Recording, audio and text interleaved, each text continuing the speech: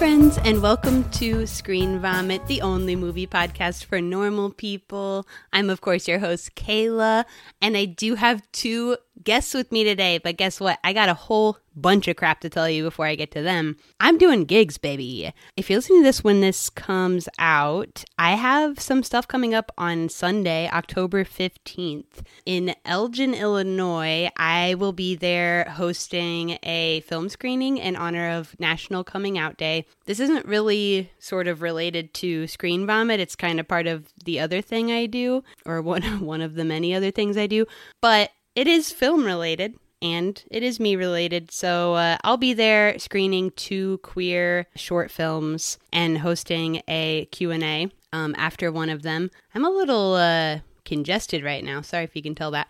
Also, same day, October 15th, I curated the pre-show for Black Hole Monoplex's Halloween screening. So that is both in person in Amenia, New York, and also live streaming. So if you want to see a little horror shorts block that I put together, picked out by me, if you live near Amenia, New York, you can go there or tune into their live stream at blackholemonoplex.com. I think it starts at like 6. Don't quote me on that. I'm not entirely sure. I think it's around 6.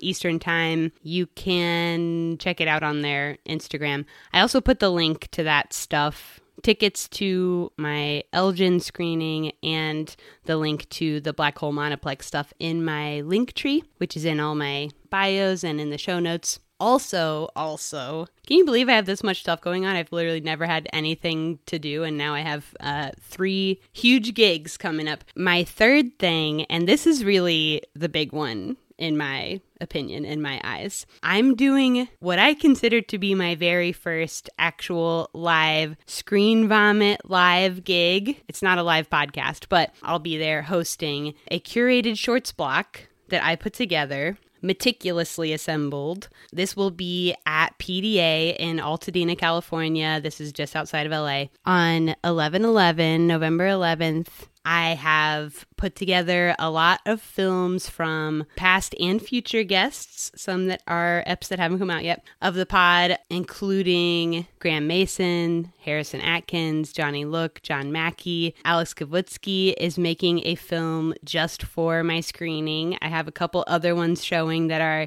not released, including Johnny's movies, not yet released. So I'm really excited to be showing these. I'm nervous. I think it's going to be really cool. I think at least a couple of these filmmakers are going to be there, so maybe we'll do a little Q&A thing after that too. I'm going to have commie biscuits out there slanging cookies for some treats, and I think it's going to be really cool, really fun. I'm going to show so many really cool, good shorts that also starts, I think it's like doors at 6, show at 6:30. Tickets for that are also in my links. So I hope you come and don't make me regret it.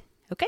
Other than that, you can follow me on Instagram and everywhere else at Screen Vomit, one word on all this stuff. I have merch in my links, and I may also be having some new merch coming along. And I think that's it for my plugs. Now we can get to my guests. I'm so excited. I have 2 guests today. These gals have a movie called The Apology together. I have Alison star Locke and Kim Sherman here. Their movie, The Apology, is out now on Hulu and Shudder and all the places. It's a really cool horror movie starring Anna Gunn and Janine Garofalo. Oh my God, can you believe? So cool. So check out their movie. I mean, they also have, you know, a history of things they've done independently of each other. Alison has like a really storied history in reality TV. Get into some of it. She's also worked on like Real World and The Challenge and stuff like that. Kim produced a bunch of cool movies like Sun Don't Shine, You're Next, A Teacher. Like, these people have some really cool stuff in their past. And I get into some of it in the pod, some of their early, the deepest beginnings possible. And aside from even all that, I was just literally addicted to chatting flicks with these ladies. we just could not shut the fuck up. So this episode is long as hell. But you know what? I think it's worth it. And I think it's so fun. And here it is. You guys just made a movie together. Yeah, we did. What is you guys' meet cute? I wish we met at the grocery store or something for this moment, but we just met in the old-fashioned way where other producers brought us together over Zoom. Nice. Yeah, is that right?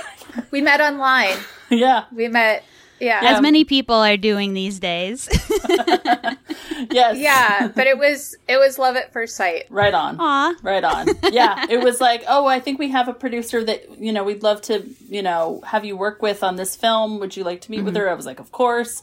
I knew her previous work and tried not to fangirl through the whole meeting, just probably like a quarter of the meeting. And we just, we got along great right away and just have had a series of soulful, supportive, challenging, in the good way, conversations ever since. Yeah, I want to say, too, when Allie and I did first meet, I had no idea. I didn't know anything about her story at all and just loved her from her enthusiasm, her ideas, and everything. And then you get to know Allie and you find out the things that she's gone through to get here, and it's just like deepens. It deepens. Well, thank you, darling. Hell yeah. So, Alison, this is your feature debut. Woohoo. What's that like? How's it been? I mean, it's so hard to get a movie made anyway, no matter who you are. But you did get a movie made, and it's a cool movie, and I bet that's just got to be great. It is really great. It's really great.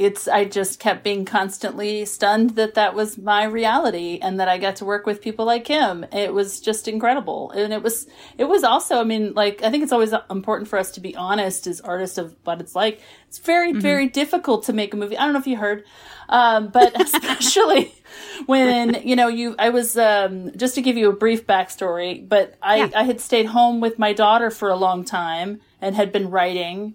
And so coming out of basically being a stay-at-home special needs mom to making your first feature with like this huge group of incredible artists was wonderful and overwhelming and challenging and so rich. Like, just what a gift. Like, And to go straight to Shudder. And to go straight to Shudder and theaters home of horror. and AMC Plus. Yeah. The Shudder news, Kim can tell you, like, you weren't there when I learned this, Kim, because I just had missed this earlier on, but they were like, and then when they were also on Shudder, and I just started crying. I was just like, I'm on Shudder. Our movie's on Shudder. I was just such a fan, because I remember, when I was pure stay-at-home mom, and it would be like my daughter would be at school, and I would write, and then I would watch a horror movie on Shudder. And, like, it would just make me feel better and more connected. And then I get to have my movie on there. It's pretty cool. So you just were chilling at home writing all the time? Yes, that was so basically I went to film school. That's amazing. I made short films. I worked in reality TV as a story producer. And then I stayed home with my daughter when she was first born because I was like, yay, you're fun. And then she turned out to be diagnosed with autism and needed a lot of help. And so basically I was her advocate and everything else, and then writing at the same time. And that's what I did for years. I just think that's amazing because writing for me, I had a brief moment, a drip in history where I was like, it would be so cool to like write a movie or write shorts. And it is just so much, it takes so much more energy than I think anybody realizes who doesn't do it normally. I just think that's so amazing. Oh, thank you. It does. It's so funny. It's like you were like, I'm going to do this a lot. I'm going to do it all the time. I couldn't even write one short. Well, I feel like I think writers that don't write are a bit dangerous, like not good for themselves or other people. So I just always had to still write, and I just have always. Yeah, ever since I wrote my first very awkward short film in high school. I was like, oh, I have to.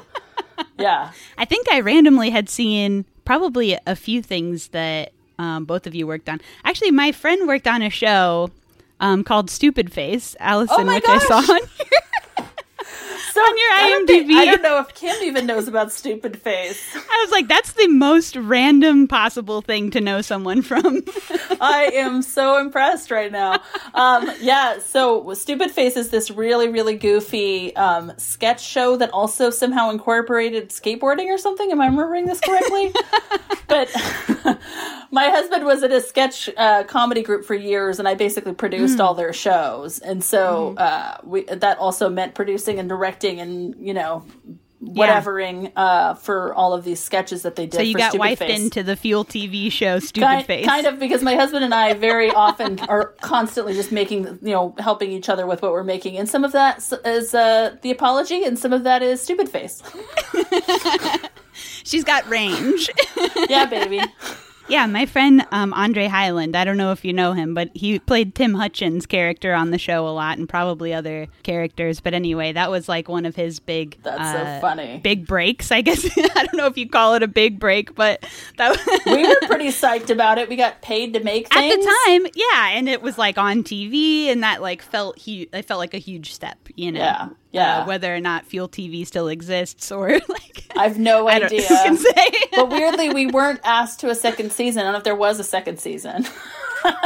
Yeah, I don't know. I don't think so. It's madness, Kim. I'm overwhelmed by the name Stupid Face and how that pins you. It pins you so. I can feel the era that show was made in. Like that title. Yeah. That title speaks volumes. 100%. This was like, what was it, like mid 2000s? Something like that, yeah. Or something. Yeah, that sounds about right. That's like the height of when I was just like constantly making shorts on the weekends. It was like, that's all we did, was just like make another short on the weekends. And yeah. Have you always been LA based? I have. Yeah, I went to USC and I've been here ever since. But Kim, you've lived you're from Missouri, right? Yes. Yeah. So I started in Columbia, Missouri, and had a brief stint in Memphis, Tennessee before moving to Los Angeles. Yeah. Nice. You also worked on a film called Box Elder, which past guest was on. Past guests of the pod, Kyle Ayers, was in that movie. Yes, I did. Which is now like lost to, I don't think it exists.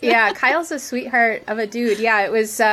Did you go to college with them? No, they were a few years. Okay. Like we didn't cross paths at the university, but it was sort of, it's a college town that we lived in. Yeah. And there were just a few people that were really seriously and dedicated to making films, and you sort of just gravitated towards one another. I think I started out as like an AC on that. I was I was not first AC. I was maybe second AC, and then I was down the tier of AC. And then the AC got promoted to DP, and I became the first AC.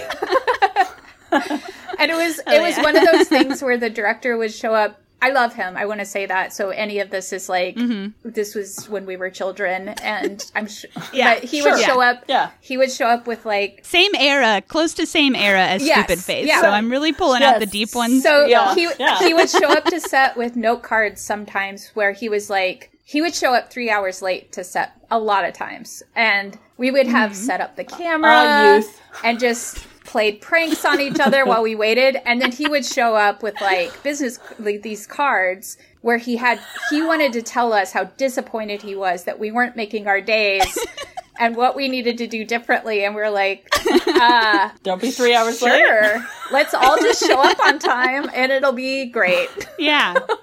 It was so fun. If everyone would show up on time, I don't know who it is who's not doing that, but it was. I'm not naming We're names. all trying to figure out who this guy is that doesn't show up on time.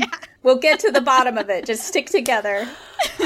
But your cards are really going to help out.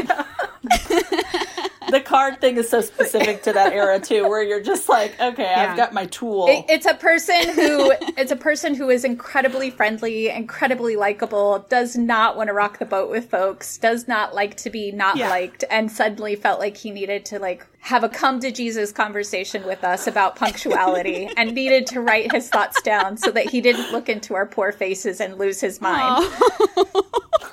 Bless his heart. So from there to here, now you guys have this huge hit film. with all these big celebs in it. You got Anna Gunn, you got Janine Garofalo, you got Linus Roach. That's amazing. The cast is crazy. Janine Garofalo, I've been seeing pop up more in like these kind of smaller movies or like smaller casts or more indies when I feel like I didn't see her around for a second. Now she's I do. Incredibly supportive. She's wonderful. Rocks. It was awesome to just be around her, and she's such a thoughtful, collaborative filmmaker. I mean, there are shots in the film that she suggested. Just she would walk into a room and just see something cool that she thought we might be missing, and she was just great. She was so lovely to be around every day. She really was. And then on top of that, when I would take her suggestions, she would get like about to cry because somebody was taking her suggestions, and I'm like, Janine, who did you wrong, boo? Like, people should be listening to your big, beautiful brain. We know who wasn't listening. We know. The thing is, we know. Yeah, we know. Or we have ideas. She paved the way for us. Yes, she did. Yeah. Yes, she did. And she brought all of that wisdom to every conversation we had, even if we were talking about cookies. It's crazy. Which we did talk about. It's sad that it is a lot. still, for like people probably like 30 and over, it is still sometimes kind of monumental to have like female support or like feel heard as a woman or a non-man in entertainment in general, in film probably more especially, film or music probably most especially. It's sad that that's still true. Like that people are still having times of like, wow, like I'm a woman and like people are listening to what I had to say. Yeah, and it's strange. She's so deeply intellectual too. She just, you know, it's like the recipe for somebody to ooze confidence, and she does. And I think it's like a thick skin kind of confidence of like, you know, just perseverance and not letting anything stop her. She's amazing. More powerful than any of us. Yes. So yeah, that's awesome. And yeah, the movie's out now. That rocks. Yeah, go see The Apology. Watch The Apology on your own with friends, with lots of friends, many, many, many times. You can watch it, like you said, on Shudder and AMC Plus. And we're not plugging right now, but I'm just so used to doing this. Or you can buy and rent it on VOD. It also includes a making of featurette featuring my awkward self doing my first interview in an EPK. Are we getting a physical release? I think we're going to. Yeah, I haven't heard. There's another window coming up where it'll be streaming on different platforms and then a physical release as well. Nice. Hell yeah. So maybe by the time this is out, maybe it'll be time for physical. So yeah, that's awesome. All right. So just like movie life in general, your experience with watching movies, what is you guys' relationship with watching movies? Do you watch a lot? Do you have a type? Your movie's a horror, but you've obviously both worked in comedy. Yeah. I like to think, as a producer, I'm definitely genre agnostic. As a movie watching person, it's definitely personal, so it shifts depending on what's going on in my life. Yeah. You know, for a while, for instance, after I'm a mom, and my son is 5 now, and I remember right after he was born, there was this clear moment where I could not watch scary, and especially scary with a child in harm in any way. And that really changed what I was taking in and watching from where I had been even just a couple months earlier. So for me, it's just, I kind of ride the waves of who I am personally at that moment, but definitely watch a lot, try to watch everything I can. And then there's times where people are talking too much about a film, and I cannot watch it with a clear head because I'm constantly reading and taking in what the discourse is around a film, and I have to have a little space from it. So like this film that we're going to talk about today is a good example of like kind of grateful I caught it after that wave of conversation because I could go into it without knowing at all what it was. And I'm so glad I did. Yeah. I have that same thing. If people are talking too much about a thing, I can't. I gotta wait. Yeah. I gotta wait till I'm gonna be fresh and not have all these other thoughts in my head. I do love when that happens. Like if I can avoid watching a trailer, I would much rather watch the trailer right after I finish the movie to help me kind of process it than I would, beforehand. But I'm kind of the opposite. If people are talking about it, I really do want to be in the mix of that conversation. So it always makes me want to watch it even more. Because then it's exciting. Like, for example, this is random, but I remember like about a year ago, I watched Fanny and Alexander for the first time, the Bergman movie. And that movie, of course, has been out for decades. So nobody wanted to talk to me about that. Well, also, that's and I was like lit up by it, and I wanted to talk to everybody about it. That's such a film school movie also. So they've already talked about it and written papers about it. And that's an extreme example. Yeah, but exactly. It's like everyone's like if I just one day went, you guys, have you ever seen this movie Taxi Driver? Yeah. They'd be like, that's sort of the journey I'm working on now, or for the last couple of years have been, because I've kind of always been a person who I'm just drawn towards like the cult films, the weird stuff no one's ever heard of, that I found like I got a secret link to something, or you know, like discovery. Yeah, I love the discovery. I love the journey of like finding something. So but I've been like that my whole life. My dad was into cult movies and got me into it, so I've just kind of always been like that. But then I have missed all of the normal stuff that anybody else has watched. And like, so now the last couple of years have been more intentionally trying to be like, what are the movies everybody knows? And let me watch those so I have some idea what people are talking about when they reference this crap constantly. And like Scorsese movies were on that list. I don't think I'd ever watched one. I'm even more excited to follow your account on Instagram and then your journey now, knowing this. Like, I want to see. Yeah, like I just rewatched. Well, we can talk about it later, but remind me. I just rewatched After Hours, and it just like blew my mind again. Or rather, I just saw that for the first time like last year, and I was like, it's crazy how Scorsese is like so good. It's weird. Wait, hot take. Everybody else is guys. like, yeah, little we've guy been called knowing Scorsese. this since like 1975. He's good. He's the next Martin Scorsese. Yeah. Well, I'm like, watch out for this guy, okay? Because he's onto something. I don't know. He's got something here. But I know what you mean. Sometimes it's like watching something that's like everyone has said is wonderful, and then it just exceeds your expectations so much that you're just like, I don't know where to put this. But also, there's something there's something you know? So beautiful and respectful about somebody discovering a director on their own without it being and coming to that realization in the most pure form, which is their own personal taste, as opposed to everyone in my life says this person is great and I'm gonna go along with the ride for a while. And totally. I do have now, I think people carry a lot of shame around not having seen some bigger movies. How sometimes, could you? but How could you? I don't understand that either. There's too many beautiful things to watch. But I feel lucky now, or like they feel like they're going to be stupid if they ask about something. But I feel lucky now because I, have established myself as someone who knows a lot about film, but only like a very specific like niche of film. But I'm really smart on like this one weird shit. If you need something weird, you need short films, like I got you. So I found now people who respect my opinions and my knowledge, but still will be gentle with me and help me through the things that normal people know without treating me like I'm a stupid idiot. Yeah, it's that whole thing. I'm lucky that I have that for me. We need to it's 2023. Let's just stop it. Stop that. Let's stop the truly shaming people for not having seen something that we think is great. Yeah. Be open to the idea of sharing something you love with someone who's never seen the thing. Yeah. Yeah. That's so exciting. That's what I always say. Yeah, as a film nerd, it's like, what's your favorite thing? One of your favorite things is like to share something you love with a friend who's never seen it. It's so exciting. Yeah. Absolutely. And I'm also lucky because I like all this like weird random shit that I have this podcast to force people to talk about it with me. So we should have picked Franny and Alexander. Next time, you guys, sequel. So that I don't have to have the thing where I need other people around me to be talking about it, because I can just force somebody to sit down with me and talk about it. Brilliant. So you know what? This is all for me, and I love this. We're your new most supportive friends. We're here for you in this journey. Yeah. Thank you.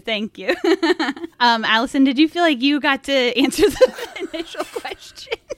What was it about? We kind of took over the conversation. No, I love it. I was loving what direction it was going in. I just want to make sure that you also felt heard on your journey. Yeah. I mean, I think it's pretty similar. I mean, I went to film school, so I watched most of the film school movies and all of that stuff, but and then I became I I've always been an indie film fan, just like whatever weird specific kind of thing I can see, and then got really obsessed with horror movies about 15 years ago, something like that. Mm-hmm. So now that's my chief obsession, but basically Shudder and Criterion is like mostly where I live. Like hell trying to watch as many, but I'm always like trying to find more, I think every nerd is trying to find like more, the unseen gems, right? Like what films need us to talk about them in public.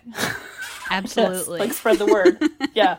So you will best believe I will be sending you emails being like, do you know of movies that are like this? Because that's the you other totally thing, can. Like, that's an open invitation to anyone. I love it when people ask me for recs, and I might have to think about it for a moment. Yeah. But I love coming up with lists for people. Well, that's why I was like, let me not ask her on the pod. I'll just email her later so she can use her big, beautiful brain to come up with a cool list of stuff. The other thing, too, I do is that I definitely watch films, I think as every filmmaker does, like around whatever you're creating at the moment. Like I'm writing a haunted house story right now, so I'm just enmeshed and trying to get inspiration. All things around that. And remembering like why you love this kind of movie. Like what is it about it that you love, and what is it about it that you feel like hasn't been explored that you can make your own, Yeah, and maybe trying not to do the same stuff that everyone has done already. Always. Yeah. Yes. I think half of the conversations I had with Kim was her going, it's okay, Allie, it's weird enough. Maybe not weird. Not weird. There were lots of conversations about it not being dark enough. Yes. No, it's very specifically dark. I'm like, this film is about pedophilia and murder. Like, it doesn't get darker, truly. It's pretty dark. It truly doesn't get darker. No. It's very scary. It was surprisingly scary to me for basically being a movie that has two people in it for the majority of the movie. I felt very scared. Oh, thank you so much. So nice. That was surprising to me. I just didn't expect to be so scared. You were right, Kim. Nothing to worry about. I don't think that you have anything to worry about. We should deliver the film now, then. It was good. Right? I don't know. I feel Are we locked? there's Did we lock a few things that I want to do. Okay. Yeah. All right, so let's get into what we picked for today. We picked the 2020 film Apples, some of that freaky Greeky film. This is the third Greek weirdo film that I've done on the pod for this year. They won't be exactly in order, but it's just kind of random that it's happened that way. So this is written and directed by Christos Nikou, who people will know from being the AD from Dogtooth, famous Yorgos Lanthimos film. He also has a short called KM that's pretty cool. This is his feature debut, so you guys are having a kinship here. Yeah. Having a feature debut. This also stars Aris Servitalis, who was in Alps and L that I've done on the pod now. He's also in KM, the short. He's the go-to guy. He's the go-to guy, and for good reason. I mean, he's amazing. Yes. Also, a couple of deeper credits. Cate Blanchett is the executive producer on this movie, which is like the most random thing on earth. And Stavros Raptis, who co-wrote, produced, and was the casting director on this film, was also the casting director on Elle, which I've done on the pod, and casting director on Triangle of Sadness, and acts in the film Elle, which I just said I did on the pod. So that's the cast and crew that I have to mention, because everyone else is just in Greek stuff I've never heard of. So all right, so this was on my list. I don't know if you guys picked it off my list or you picked it at random. That's amazing. Kim picked it at random, yeah. Hell yeah. So Kim, do you want to say again, because you kind of said it before we were technically inside the pod, why you picked this movie? So I know it did not come out last year. It's a film I saw last year. It was my favorite film that I saw last year. I think actually it was released, it got its U.S. release last year. So my favorite U.S. release of last year. It's a film that I knew nothing about going into it. It was recommended by probably my most tasteful friend when it comes to film recommendations. And I trusted her wholeheartedly, and I was so glad I did. I saw it in a theater here in the LA area and left just like hardly able to talk to people because I just wanted to sit and process the film and be with my own thoughts about it. And so now, probably a year later, I'm so you're ready to talk about it with the two of you. Hell yeah. And so, Alison, had you heard of this before, or what was your No, reaction? I mean, No. I trust Kim's taste implicitly, and so she said, watch this film, and to the point where when she suggested it, I was like, well, if you love it, let's say this is the movie, and then I'll watch it, and we'll see. She's like, no, Allie, watch it and make sure you want to talk about it.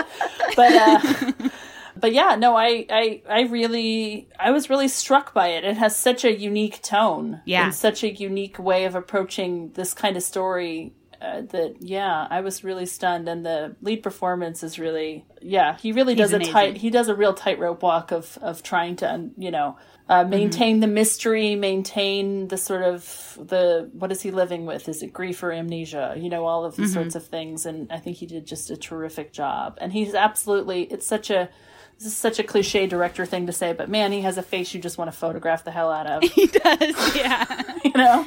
As evidenced by him being in every movie I'm doing for the podcast this year. I completely understand why everybody's like, my turn. Yeah. I don't remember exactly how I found this movie, but I feel like the poster had something to do with it, because the poster is so cool, where it just looks like an apple peel and it turns into his head. I don't know, that just looks sick. It's very cool. And one of the things that made me the most anxious about the movie was that he would constantly peel an apple in his hand, like not on a plate. I was like, how do you not cut yourself? That is such a mom response. It is. But I noticed he never peeled an apple quite like how it is peeled on the poster, which I was a little disappointed about. I know. His game wasn't He's chunking it off. He was he wasn't taking the peel off. He was just taking the pieces. Yeah, it's true. Disappointing. So I was disappointed by that. But no, so I feel like the poster is what drew me to this movie. And I love all the Greek films that I've seen, some of whom have crossover with this movie. So, I just was drawn to it for that reason. But this sat on my list of movies to do for the podcast for a long time, and nobody had picked it. So last month, finally, I was like, fuck it, I'm going to watch this movie because I really want to see it, and nobody's picking it.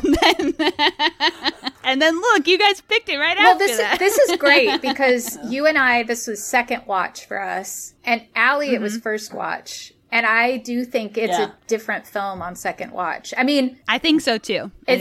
But no less engrossing, entertaining. I liked it on the first. You liked it on the first. But I feel like I'm a different person watching it a second time. 100%. Well, I think anything that has any sort of mystery or any sort of self-reflection like that, it's like that makes you want to rewatch it even more, and it really has a lot of reward for it. I just rewatched it. I watched it the first time when we sort of set the appointment for this, and then I just rewatched it night before last, and it is. So we've all seen it twice. Yeah. Right. Oh, I'm way too thorough a Girl Scout. There's no way I would have watched it once. That's awesome. Okay, so as far as critic scores, this movie is great. 93% on Rotten Tomatoes, 82% of Google users gave this a thumbs up. I have a plot summary. Would one of you like to read it? Allie, do it. Sure, I'll do it. Yeah, send it my way. Here's the plot summary for Apples. You can do a voice if you want, a trailer voice. I know. I wish I was any kind of a performer. As an unpredictable, sweeping pandemic causes people to develop sudden amnesia, a man finds himself enrolled in a recovery program designed to help him build a new life from scratch. His treatment, performing daily tasks prescribed, always a hard word, prescribed by his doctors on cassette tape and capturing them with a Polaroid camera. Also, can we talk about the crossover of cassette tapes in Our Film versus Apples? Just kidding. Yes.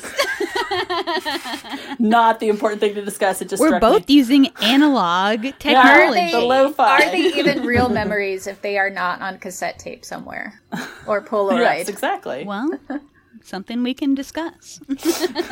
Let's just start with the visuals of this movie, how it looks, and then we'll go into the story. Well, first of all, it's gorgeous, just plainly. Yes. I really thought this movie was gorgeous. I love the coloring, but also it's shot in a 4:3 aspect ratio, which is, not full screen, which is the same aspect ratio as Polaroid film, which is part of that choice there. But also they wanted to have a more nostalgic approach, so older TVs are in this ratio, and that it's literally called the portrait ratio. And Christos wanted to create something that looks more conceptual, but with the portrait ratio so that we focus on the main character and not the world, because it is more of a character study, so that we're a little more tight on the character also. So I just thought that was kind of a cool background on the aspect ratio. That is some cool background. I think, it's funny that you say that, though, because what this chief stuff that I remember, obviously apart from this incredible face that we get to see a lot of, and all of that expression that he brings to it, but it's also like the way that he looks so oppressed in his world. I actually kept thinking about all of those beautiful wide shots of like just buildings way above him, and the way that he exists in the spaces that he is. He doesn't seem comfortable anywhere. Yeah. Yeah, and having that tighter shot can amplify that as well. Absolutely. Yeah. So the contrast of those two, I thought that was very compelling. Yeah, there was a lot of choreography between his movements and the cinematography in general. Like there's these little moments, like when I don't want to get too far ahead, but like there's a moment where he sticks his foot out to stop a door from closing so he can get in the building that's locked. And it's this Chaplin-esque, like, his leg fully extended in the most awkward way out, and so the person has to kind of walk over his leg to get past him, but he does it with this kind of faux confidence and this vulnerable daring of like challenge me if you will a little bit. Just his physicality is wonderful, and it's captured so well with the patience behind the lens as well. Just the way they follow him, the focus that they choose, the things they choose, like the camera loves letting other characters come and go, and just knowing that person went. We don't have to like see the whole world and see where they're going and see everything around us. It's not important that this is the world. Yeah. I think that on that, this film does do a really great job of bringing you into a strange world and giving you just enough so quickly that you have all the information you need, and there aren't a lot of questions, even though there's not a ton of information given. So, like, they have an amnesia-based pandemic going on. People are getting amnesia left and right. We don't have any details about this amnesia-based pandemic. We don't know what's causing it, where it started, exactly how widespread is it. We can kind of glean that it's ubiquitous enough, it's around enough that people are aware that it is existing, that it is a problem, and they're kind of learning to live around it. We also don't know the main character's background for most of the movie. Really, even at the end, we only know a little bit. We don't know where he's coming from, what's his deal. There's no flashbacks to his earlier life. Does he have family? Like, there's no voiceover. Nothing of that sort. So we really come in with almost no information. But they give you just enough setup that I felt comfortable. I didn't feel unsupported in the film. Yeah, it's really clear by a stripped away backstory that this is about taking a human being at face value and experiencing life and emotions with them in real time, as opposed to coming in with any preconceived notions of who they are. And I think that's one of the things that I loved the most about this film is it is, you feel the awkwardness at the beginning. It's clearly a man in grief and disarray. He's in a place that's very sloppy. He's shuttered in to his space. There's no sunshine. There's hardly any light. And he's slouched and watching television.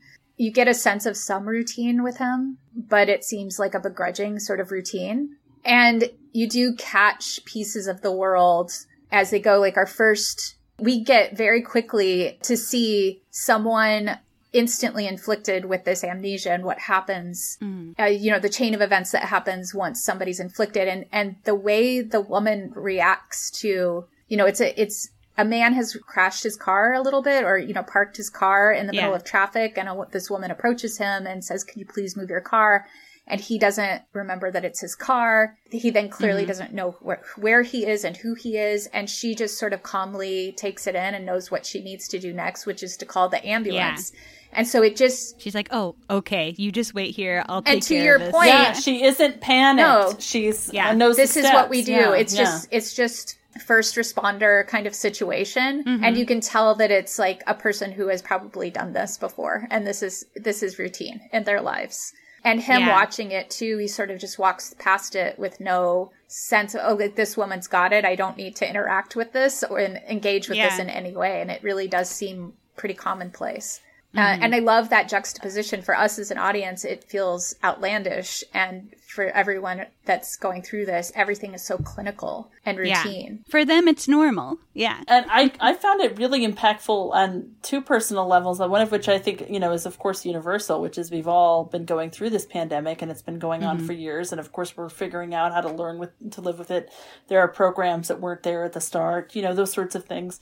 They obviously all have flaws, but they're attempts, but also all of the the bureaucracy of it and the exams and everything just struck a chord with me, with all of my daughter's treatments and assessments and things like that. And the way that it felt very harsh when they were talking about you have amnesia, your scans are clear, but here we are. And so, okay, now we go on and you might not ever see anybody that you love. Okay. Just just that kind of dryness that so often will exist in sort of bureaucracy and the medical community, which mostly we've had lovely experiences with. But there's definitely some of that I think comes from a place of exhaustion, right? Yeah, or they see it all the time and they forget that you haven't seen it all the time. Exactly. Yeah. That's this guy's first time in that bed, but for them, they've said this to 200 people or whatever. Yeah. I work in I'm not a doctor, but I work in the medical field. I work for a health department in STDs and HIV, and I see the same thing in my in my coworkers. Often it's we're used to talking about a lot. Even with STDs and HIV, especially there's so much stigma surrounding it that a lot of people are not even comfortable talking about any of it, sex, physicality, anything.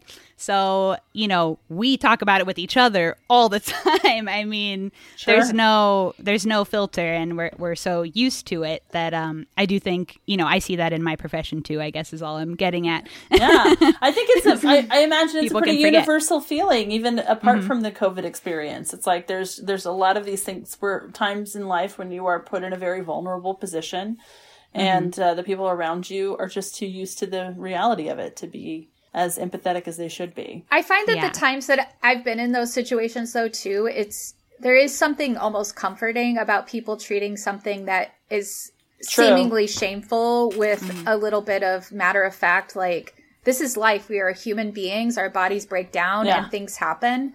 And there is nothing to be ashamed of in this moment. So let's just talk about the reality of what's happening to you. And I think especially in what you're saying, Kayla, about the conversations around STD, there is a little bit of being an advocate for people and being an ally for people that comes with, I'm going to talk to you in the most real terms because there's no reason for us to sugarcoat this because there's nothing for you to be ashamed of in this moment. 100%. Yeah. That's what I was thinking too when you were saying that. I was oh, that's actually kind of a time when it's kind of good to be there's nothing wrong with this. Let's just talk about it. I think ultimately it's beneficial, but there does need to be a little bit of a soft padding. Yeah, sensitivity. I do think, though, when we're taking it back to what we were saying about, first watch versus second watch of this film, one thing that I was really struck by and kind of took a note on was the first time I watched this, you're just kind of following this man into this world and trying to get as much information about not just him, but what's going on. And then when you go through the film and you come back to it and you know what's going on, it is such an opportunity to watch what this man is doing with this character and the layers of it with the, he's not giving anything away, but he's also not hiding his intentions at all. The clues are laid out, they are laid bare for you to know that this man is, he's seeing an opportunity and he's fully taking it. And, it's so fun to go back and watch it and to pick up those clues. When he first meets his temporary roommate when he is in the hospital and he's gone through all the analog documentation of the Polaroids, the triplicate forms that have been filled out. And he's sitting in this room just, eating an apple and talking to his new roommate about their experience and what happened to them, how they knew they were inflicted. And you can see that he has not much to offer as a story, but that he's picking up on what his roommate is telling him happened to him so that he can then use it with the doctors in the next scene. Yeah. It's great. I mean, it's just the way he stays ahead of the audience is so appreciated. I think probably even, third or fourth watches could still be pretty rewarding on this film. There's always a different way to interpret, or another depth with which to interpret. Yeah, who are you when you're watching doing. it? What is the feelings that you're bringing to it? I mean, that's the thing about these films where you go in with this like kind of clean vessel of a human being as the lead character. It's like you kind of do get to project yourself and how you're feeling in the moment on this person. Yeah. I think also it's interesting that because we're not given any background on him, and then like basically pretty instantly he quote unquote loses his memory, whether or not he actually goes through losing his memory, that's a different thing.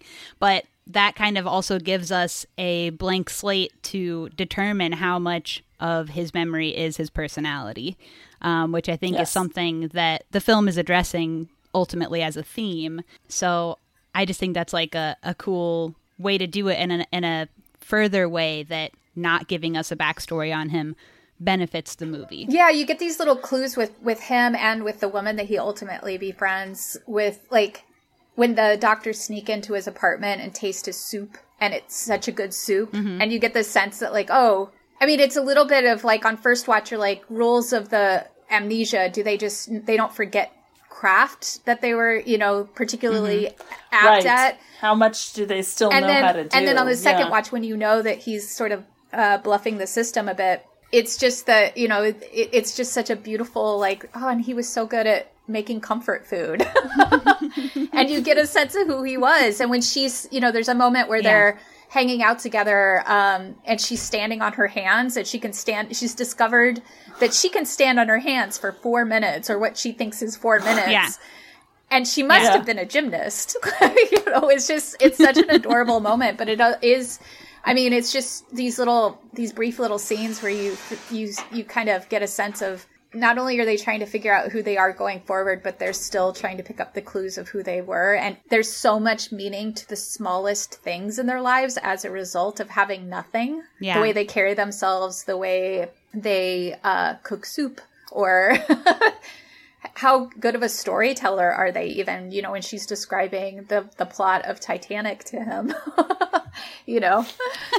It's great. Yeah. Oh, yeah. Oh, man. One of my favorite moments was her I think when we're introduced to her, right? When they're watching Texas Chainsaw, and she's fully watching it, like crouching behind the seat on the ground, and just keeps like, it's so compelling because you're just like, are you this sensitive, or are you this unexposed to scary movies? Well, it just gives you such a... I'm heavily exposed to horror movies, and I still will watch that movie like that. Like I saw Fair enough. It's important to remember that not everyone Bones and All is the last movie I saw in public where it was like a squeamish event for me. I was sitting with a friend who had made the film, and I was trying so hard to hide my squeamishness because I was next to one of the filmmakers, and I could not help it, and I had my knees closed up to my chest, like hugging my knees, watching that film, and just still for Bones and All. Yeah, have you seen it? It is a deeply uncomfortable, beautiful, beautiful movie. It's one of my new favorite movies. I didn't really remember it being like. Well, I'm not squeamish at all, though. Gross. I guess if you're squeamish, did you block out the parts where they eat other human beings? You might have gotten up at those parts. I'm a deranged little fucker, and I think that's exactly cool right. To Allie's point, it's like she is squeamish as hell sitting there, and then his reaction to it is like, "Oh, this is brutal," but it's not. But it's also like such a great choice. We're proving the system right now. Yeah, I have to give. I'm not bothered by like guts or shit or puke or like any of that stuff. I love it. I want to see more of it in film. Yeah. Well, I'm not really a horror person. Really? I'm not really a huge horror person. I like something fucked up. I like something twisted. But like straight up horror, generally, not huge on it. I so want to unpack that. No, it always makes me wonder, like, because then it's like, is that a conversation about what do you consider a horror film, or is it like that you feel like you see a lot of those kinds of things in totally different genres? Because it just seems, that's what I mean by unpacking, not like what's your personal baggage about those things or whatever it might be. Sorry, I didn't mean to offend you. No, and you weren't offending me at all. I was just fascinated by it. I was like, what does that mean? You're our bread and butter. Yeah, I think that's exactly right. Like, there's a certain part of me that goes, whenever somebody says, like, what scares them, what doesn't scare them, I'm like, breaking out a notebook. Like, tell me. I think I don't always love being scared in general. That's good. And I can watch stuff that's scary sometimes. That's I think it's probably good and healthy. That's not. I don't like being scared, but I like watching stuff that's twisted, that's dark, that has people who, if you met them in real life, you'd be like, this is horrifying. But I think, maybe I just don't like feeling scared. And I do, like, violence doesn't bother me. I don't want to watch, like, trauma porn or anything, but I have watched, I don't know, like, some twisted stuff that I think is fun. Or we mentioned Dogtooth has, like, some violence in it, or, like, ripping out her own teeth, or what's the other movie? We just did Alps for the podcast. The girl gets hit in the head with a bat. I know what I'm like squeamish just having it described to me. Or I don't know. So, like, that stuff doesn't. Or I think of, like, The Firm. Have either of you seen The Firm, the Alan Clark movie? Yeah. Wait. We have. There's two The Firms. Oh. Nope. I don't know. I have seen the other one. I was like, I love The Firm with Tom Cruise. That's not what she means. Yeah, not the Tom Cruise one. Understandable that we both thought that, because Kayla did admit that there's a lot of movies that everyone has seen that she has not, and I was like ready to just discuss I think that's what my brain was doing. I was like, oh yeah, welcome to The Firm. Yeah. What'd you think? No, the Alan Clark one. This was a BBC TV special from the year 1990. I'm going to have to check it out. Ever seen it? That's just one that comes to mind because I watched it again recently, but it's very violent. I see. I get you. It's kind of about, like, two dueling soccer teams in England. So, like, it's actually, soccer's like a big deal or whatever. And they're trying to sabotage each other. That. So I hear that's true. I hear it's the football of England. Yeah. They whoop each other's ass a lot. It gets increasingly violent throughout the movie. They keep doing pranks. Well, pranks is a gentler term than probably what's actually happening. But they keep doing pranks on each other to try and sabotage the other team. And the pranks are like, slit somebody's face open with a razor or light their car on fire or stuff like that. This sounds like Lord of the Flies, but in public, like out in the city. Yeah, basically, it's similar. I'm a big fan of your choice of words there with these prank. These. That's why I said it's probably a gentler word that I should use. They just have a twinkle in their eye as they slit a guy's face open. It stars like Gary Oldman, I think, but it's like it's old. It's like from 1990, so it's a young man. That just made me laugh so much because I was picturing like Gary Oldman and Tim Roth. Yeah, well, those are like Tim Roth is in Alan Clark's first feature, Made in Britain, which is also fairly violent. Not quite as violent, but he plays a skinhead. What's that one called? Made in Britain. Yeah, I have seen that one. Yeah. Mm-hmm. Way back in the day. Yeah. That one's a little more of like a character study than like something really violent. But Alan Clark's kind of known for making really violent, bleak, fucked up British movies. God bless him. Yeah. King. Anyway, this is not Alan Clark podcast. How do we get here? It could be. I'm just going to circle back around. I also wanted to say about the beginning of the movie, I think there's something really interesting about we see him alone in his apartment, and like I think it's the very next thing we see him do is walk out and see this episode of this person having this amnesia break, however That's you what I'm say saying. that. Like 30 seconds into the movie, the whole shit is set up for you. Yeah, it's so efficient, but it also, I think, on the rewatch, it really struck me as like, oh, he like walked outside and went, oh, that's what I'll do. Yes. Yeah. Thanks for the brainstorming. Also, while he's in his apartment, which is very short amount of time, on the radio, you hear them talking about this memory clinic or whatever they call it. He's going to let the government take care of him while he mends his broken heart. Aww. Well, damn. This also, the whole grief aspect of this movie, the writer and director of this film wrote this right after he lost his father. So it was kind of coming from a real place for him that he turned into something insane, which is how you deal with stuff if you're normal. Yeah, I do that all the time. Absolutely. Yeah. It's such a beautiful tribute to that, too. I mean, yeah. Something I didn't get the first time that I got the second time, because of course you can't get all of the details necessarily, but just that routine of buying the flowers and then realizing at the end that those are flowers that he was taking to his wife's grave. It's just little pieces like that. And then you have to give it up for the government for coming up with these little tasks for him to do and to document, because it really does lead him back to his life in a sense, in this really beautiful way. Totally. This is my way of saying I want to get into what they made these people do. Yeah. We want to get into the meat. Just wanted to make sure we hit everything before we get there. Okay, so I just have two more things on the theme and actually the title also before we get into what's going on with their program. Okay, so I mentioned that this was inspired partially by the loss of the director's father. The title of this film, Apples, is partially also attributed to his late father, who had a fantastic memory and ate up to 8 apples per day. But the second theme that I don't love as much, but is a huge part of what he talks about when he talks about this film, is sort of an anti-social media theme. So the second part of the apples thing is we store all our memories on this device that are made by a company called Apple. And all of our memories are there and all of our data is there in the Apple. I think if you take the word Apple out of that, it's a right-on theme. So I just get really tired by anti-phone, anti-social media. Well, here's the thing. Stuff. My son just celebrated his 5th birthday. We realized all of our photos of him, except for a few that we framed, all of them are on our Instagram accounts or in a Google Cloud folder, right?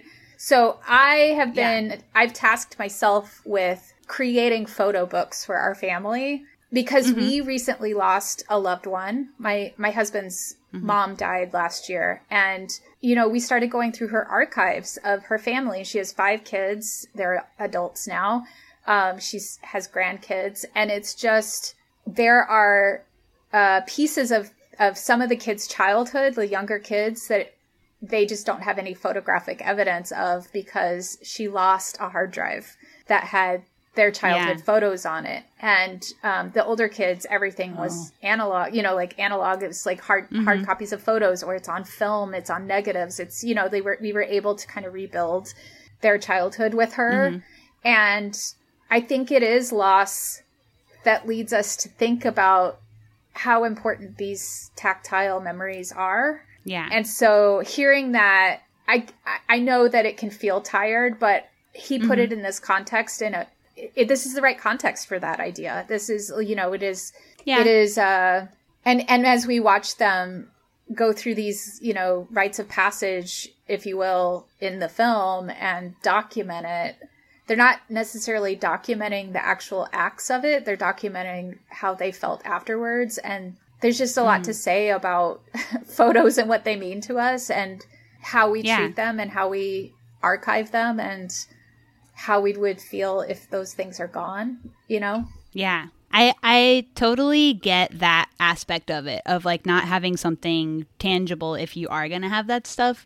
But parts of other stuff he talked about was he went to a Nick Cave concert and he was everybody there was just filming the concert on their phones, which is annoying. But he's people aren't experiencing the moment because they're on their phones. They're not feeling what they're actually going through, or they're just doing stuff for the purpose of documenting it on their phone. Yeah, for the purpose of posting rather than having an experience that they're engaging with and creating a memory that they're going to live with and a feeling that they live with.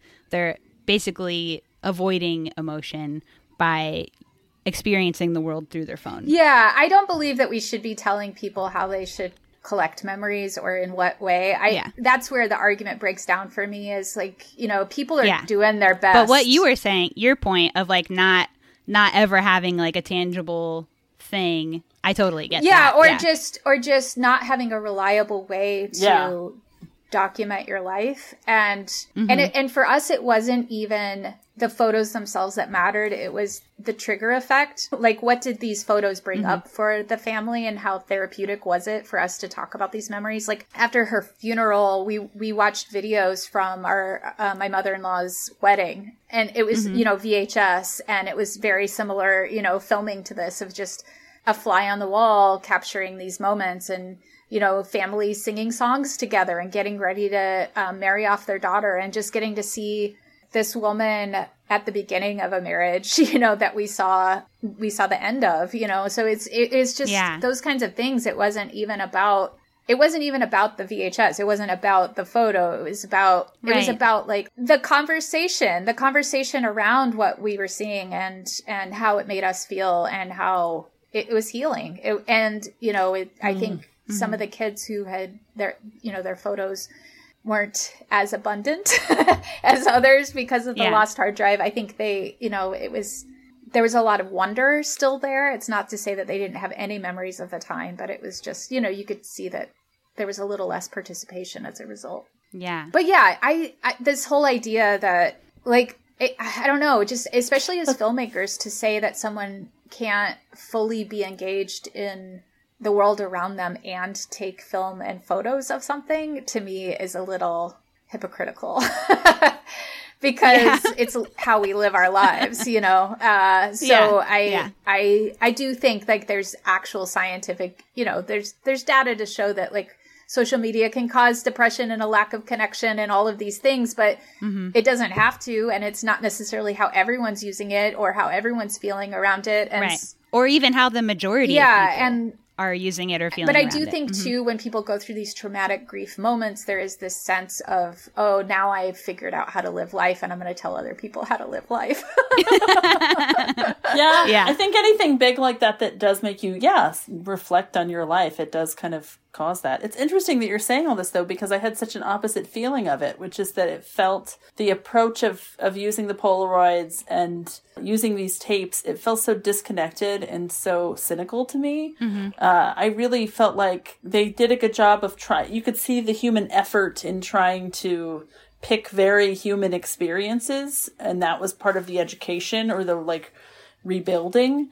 But it also just felt it was so clinical. But then I think that's also part of where the great tone comes in. There's so much humor in this movie that comes, I think, from this, like, just the absurdity of watching a man who can't remember how to ride a bike, try to ride a bike, and not just a bike, but a child's bike, and then pose, just like trying to pose cool on child's bike. Yeah, I don't want to conflate what I'm saying with props to the way they're documenting things, because I think it has to be both. I think it has to be both things. It's a world that has recognized. No, I'm just going in a different direction. The importance of memory, because an entire world has had its memory wiped. And now they're not relying on, it's not clear what era this is in, because you don't really see phones when they get in contact with each other. It's not by phone. It's or they have telephones. I think it's kind of an alternate universe. It's like the phones don't. They said it's somewhere in the recent past, but there's they have iPads. There's like an advertisement for like a Memory Plus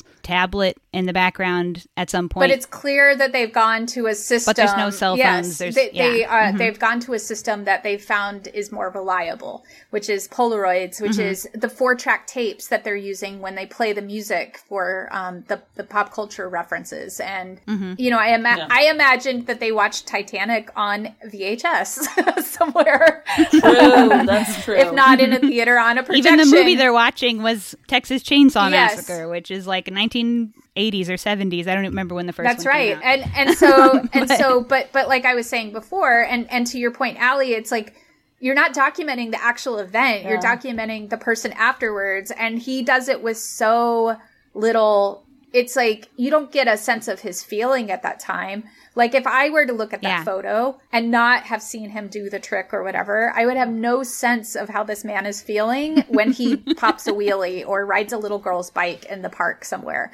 So it's not at all about documenting emotion, but it is documenting, like, an event or the aftermath of an event, and that is only going to have any kind of resonance for himself, like a trigger for like how he felt when he did that thing, if he felt anything at all. Yeah. And then the way that they describe some of the assignments too, where it's like, you go to there and you may touch the woman in any way you want or whatever. I was like, oh boy. Yeah, you get the sense that they recognize that human beings are transgressive, and they are, in order to be a complete human being, you have to have a dark side ultimately too, and some kind of regret behind you. And I love the way they describe some of these things as the easy part, where it's like the one night stand, you use a person, there's a car wreck, you know, like, it's. So this program is spearheaded by two doctors who, what we're describing is that they assign tasks to the people in the program on a cassette tape,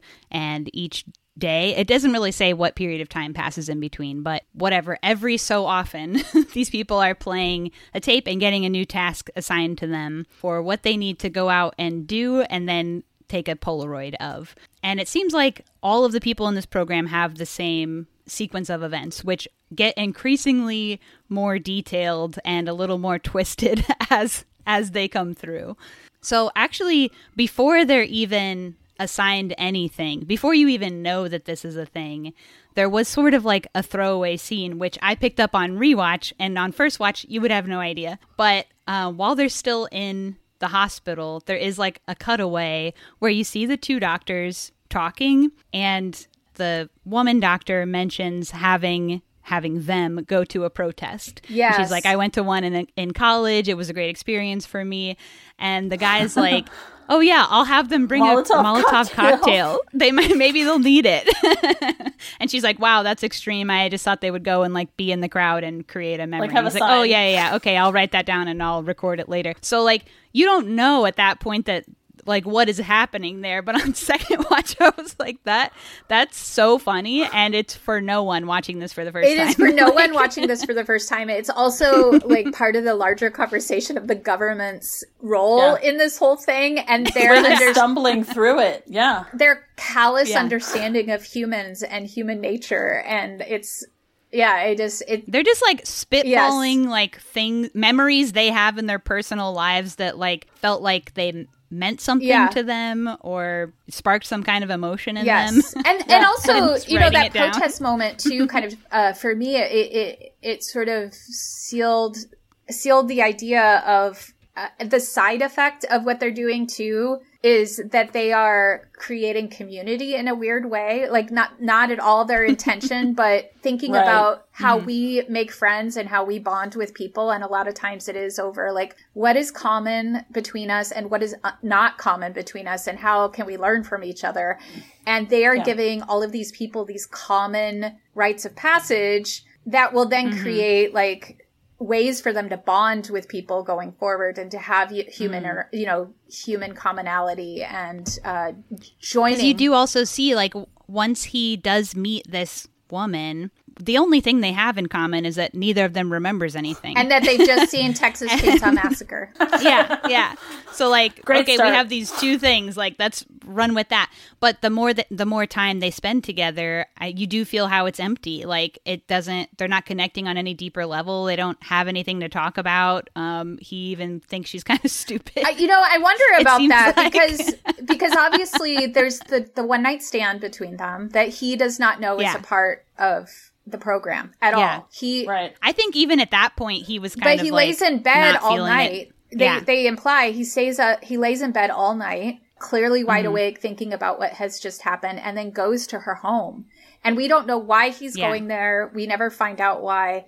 But then he clearly feels rejected when he discovers that A, she's not returning his calls, if you will, and B, he got used. And in hindsight, because she was ahead of him in the program. She was ahead, yes. So she got the task first to have the one night stand, and then later on to use somebody. Very specifically, the language is to use somebody and fuck them in the bathroom after dancing with them, and then not talk to them again specifically. Yeah. And so then, like a couple days later, he gets that same task, and he goes, "Oh, I was part of the thing. I got played." And it's it's. On second watch, it's a man who his heart was broken when his wife died, and it's his first time opening up to somebody else, connecting to someone. It's a woman that he's like, maybe she doesn't know how to add seconds up to 4 minutes, but maybe it's her. And then he's rejected by somebody that wasn't his person. And we get to experience that with him. And then Yeah. I love when they ask him about it later. When the doctors ask him about, so did you do the sex thing? And he's like, yeah, I did it. I just was so drunk I didn't take a photo. But just humiliation. And they seem sort of proud of that. Like, yeah, you got so out of control that you didn't even take a photo. Yeah. But still very professional. They keep it very professional. Oh, absolutely. Yes. Yeah. Totally. I think it's also interesting, again, like, not to be too totally cynical about the program that they use, but because I think there's so much beauty to it, but the idea that it's like they've used these like things that like it's not requiring them to take someone home. It's like, go fuck them in the toilet. And the fact that they use the word toilet never stops making me laugh. But, you know, and also that they're using tapes and Polaroids. So something that, you know, it's not like they're having to post it to social media and learn what a computer is. I just thought that was so interesting just to see those, like, the process that they're using, that, you know, because they're not showing us some big global version of this pandemic. You're seeing these little bitty ways throughout. It was just so consistently smart and funny and weird. That Halloween party or costume party or whatever, like, can we talk about that? Like, can we talk about the astronaut costume? The physicality again. The physicality of this man. Yes. First of all, the costume just in itself, an amazing costume to wear. I mean, it just was gorgeous. The government provided that wonderful costume for him. Like, amazing costumes. Our government would never. First of all, giving him an apartment, giving him all this stuff, setting him up with personal care, in-home care, basically. I know. I would lose my memory just... Our government would never. Yeah. To have them pay for my soup ingredients. Literally. But yeah, that costume looks incredible. The party too, there was a great joke where like somebody is dressed as Batman. Yes. And who loses his memory. Yeah. And they go, does anyone know who Batman is? Which is kind of a double, like, do you know who this guy is? But also like, literally, do you know who Batman is? Because none of you guys have a memory. The setup of that scene is so gorgeous too, because it's making you think, like, again, he is reminding you that he is one step ahead of you as a filmmaker. Yeah. And you're watching the faces of the people, seeing, you know, with flashing lights across them, kind of a rosy glow. And you think, at first, or at least I did, because the music is bumping, you think that it's a bunch of people watching a DJ. And you just see the reflection in his helmet, but you can't tell what's going on, and it's just flashing lights, etc. And then the music stops, and it cuts to what they're actually looking at, which is a man in a Batman costume sitting in the back of an ambulance with first responders trying to figure out if anyone knows who he is, because he's clearly the latest in the amnesia epidemic. And he just stays ahead of us every second of it. And it doesn't feel like we're being put on, or it's just like a joyful ride through what he wants to show us. Yeah. There's so much, like, for being like ultimately kind of a sad story, or like a hardship that many people are going through. It is also really funny throughout the film. So it's like a really great tone. The director calls it a melancholic smile tone. Perfect description. I like that. Yeah, perfect. He said he was inspired by The Truman Show initially, where it's like a sad story, but it's also really funny, and it has this comedian in it who's being dramatic, and there's like this weird cross tone that is awesome. So he was like, I love when the audience can laugh and cry, and sometimes at the same time. And I also love it as a viewer. So that was also the movie that Truman Show, the movie that inspired him to become a filmmaker. Which is also something that is such a gift you get when you have experienced death near you of this. I mean, I think we all know life is very difficult and harder for some than others by a lot. And I don't believe in toxic positivity of just, you know, forcing yourself to be happy all the time. But there is something that you get in the way of protection and sense of humor when you have seen some things. And this feels like it's the yin and yang. You can feel the reaction to grief is such a personal thing from the filmmaker. Absolutely. Yeah, that was just a depth and a tone that I really loved from this movie too. We're just all smiling at each other. You can't see this podcast. Well, because I was just thinking a chill, pensive smile. Yeah, well, I think that's the thing. It's like I was just thinking about all the so many of the funniest people that I know. It's because they've because they've seen so much loss or so much hardship or whatever that you just you appreciate. Like you're talking about that beautiful story about Pitter, where you're talking about that, watching these things together as a family and thinking about feeling gratitude for what you got to have together. That I think when you have hardship like that or loss, it really amps that up for folks. Or just this idea, thank you. And the idea that, a lot of our great comedians in this world are people that have a lot of darkness in them. Yes. There's a lot of, whatever it is, there is some pain that humor is covering. Not covering. You hope it's not covering. You hope it's a solve of some kind. But it's processing. You're working through it. Yeah. Yeah. And also I think it costs you something to be creative. So, yes. There's that too. But I think you were saying you've had a lot of these, the Greek weird wave films, and they do tend to have this shared tone of, very bizarre, clinical in some ways, but the humor coming out of the clinical presentation of these things. And it does feel like there is this melancholy with a smile that kind of stems through all of it. And just such a counterpoint to blockbuster movies that have superheroes in them and just very convoluted central sci-fi premise. And this one just does it with such simplicity and performance and such beauty, such grace. Yes. Such patience. I do find that this just in the I don't know if you would say genre, the wave, the Greek weird wave films, I do find that this is sort of an outlier to me. Like it feels a lot more gentle and a lot more sad and emotional than I guess most weird wave movies that I've seen. And I also think the director hates that term, but that's neither here nor there. It does feel like he's trying to. I find it is an outlier. Yeah, he's trying to share something and connect with people in a way that the others tend to not really respect as much, I think. I don't know of a graceful way to say it. It's not that they don't care about their audiences, but that's not the point. Yeah, that's not the point. Yeah. I'm more quiet on this because I don't think I've seen a lot of the Greek weird wave. Like, are you talking about because I haven't seen Dogtooth. Oh my God, you got to watch Dogtooth. Yeah, I have to see that. But yeah, see, there's always exciting gaps. Yorgos Lanthimos is pretty much the king of it. That's, I think, what most people associate with the genre is just Yorgos films. Oh, so gotcha. Okay. Dogtooth, Killing of a Sacred Deer, The Lobster. Love The Lobster. And the cadence and the way people talk in this film is really similar to Lobster and Killing of a Sacred Deer. They're usually a little more deadpan, a little absurd, but also typically have some kind of commentary on society or on Greek government or some kind of larger issue. But they're also, really deadpan, typically a little more violent than anything you see in here. But it's all delivered really deadpan and not connected with a huge emotional reaction, even when what's happening would be traumatic to somebody or whatever. Gotcha. Yeah. Cool. Thank you. That's just an explanation off the dome. I appreciate it. Come to your own conclusions. I know. Well, and if you want to see a small cast Greek weird wave movie, watch Elle. I feel like nobody in the world's seen it except for me and the person I forced to do it for the podcast coming up. Is it just the letter L or the just name? Just the letter L. Okay. Just the letter L.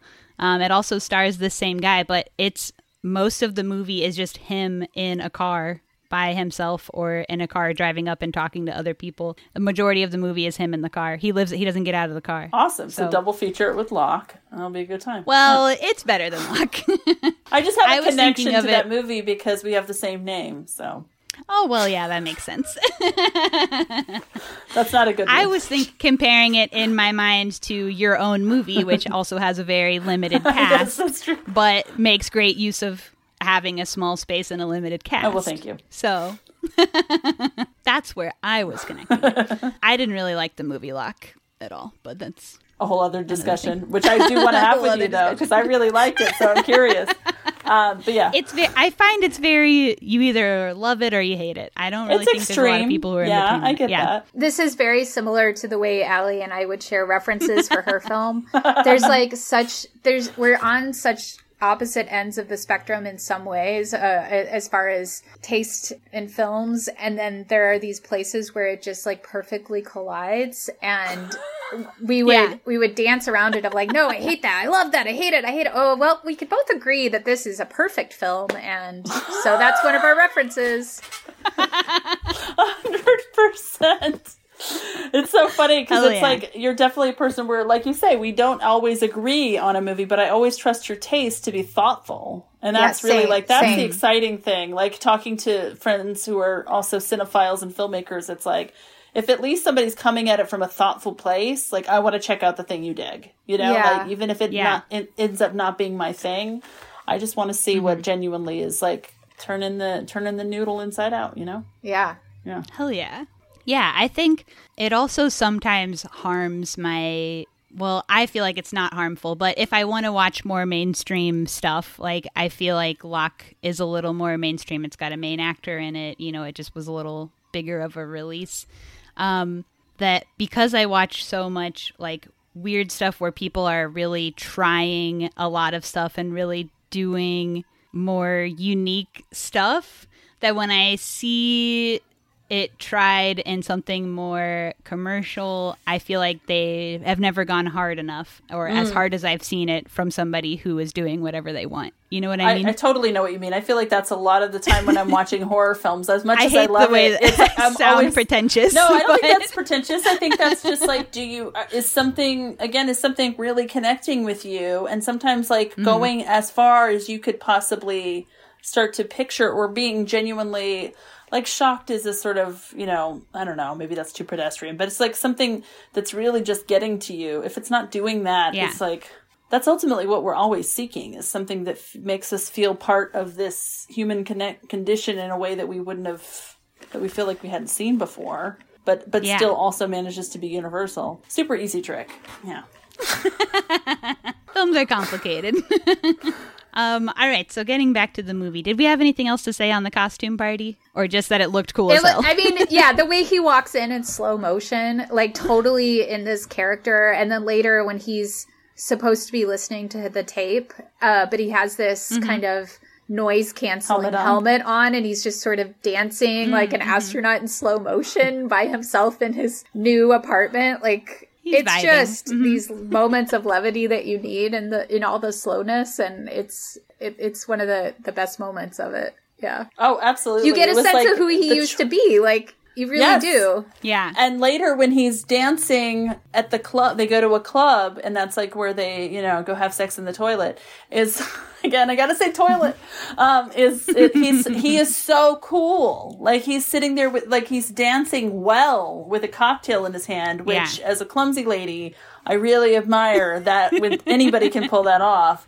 And it's like, he does have a sort of coolness to him. Like you get a feeling like his apartment, if you looked deeper, probably had a really great vinyl collection or something. Like he has this sort of sophistication and this sort of like, I don't know, this special way about it, but man, the choice of that astronaut costume, it was one of those things, like, it was so good that it reminded me of, like, in film school, we studied the Dead Poet Society a lot. We talked about Dead Poet Society for probably too long.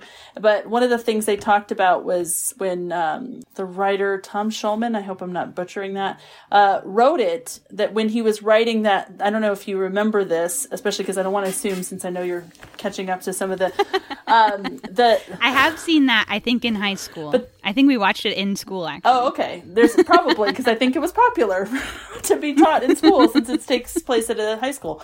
But there's this moment where it's like I think it's Ethan Hawke gets a desk set from his father for his birthday, and it's the same desk set every year. And it's like, it just tells you, that whole family that quickly. It's so smart, and it's telling you so much about the world. And so whenever I feel like I've written something that just is really getting that quickly, I always call it a desk set moment. And so for me, that astronaut suit was like such a desk set moment, because it's like, it's telling you so much about what it would feel like if you were trying to walk through this world with grief, or walk through this world pretending, basically being an imposter, pretending to be somebody who, you know, who doesn't know what he's doing when he does know what he's doing. Yeah. And also is just visually so damn interesting. And it's such a nice suit. It's not a shitty costume. Like they spent, like we said, they spent money on that costume. Why did they spend so much money on it? And that's the You know thing. what I mean? That's the thing. Yeah. Like, it's choices like that. It is a smart choice, and it's a smart choice for the first time you watch it, and it's a smart choice with a different meaning entirely on the second time you watch the film. Layers. Every choice they make, because you're seeing and experiencing so few objects in this film, and people. So this cast is relatively small. The locations are few. The objects are few. Every one of them has to count in a fresh interpretation on either side of that viewing. And yeah, every little thing that does happen in this movie does add something. There's not really any fat. Like every choice, the wearing of the costume, every little thing that happens adds another layer to what's going on. So it was a really good use. And our clues as to who this guy is or was. Yeah. You feel like on first view, you're along with him as he's trying to figure out who he is. Until, for me, on the first view, he's eating the hot dog in the park and the neighbor dog recognizes him. And that to there me, was one little moment before the that. address thing in the market where he just says his old address. I live up the street at 135. Yes. Oh, sorry. I mean number 8. Yes, exactly. The one with the dog where he because that one to me was like, oh, is he getting a little bit of memory back? And then the one that seals the deal is like he proactively throws the hot dog to get the dog away from him because he sees the neighbor coming. And he calls the dog by name, too. So he knows very the clearly dog. hiding from the neighbor. Yeah. I think on second watch, that's what made me do it, because Kim and I chatted a bit after I watched it the first time. And I was like, well, I don't know if it's clear for sure that he's not amnesiac. Is that the term? And then rewatching it, I was like, oh, honey.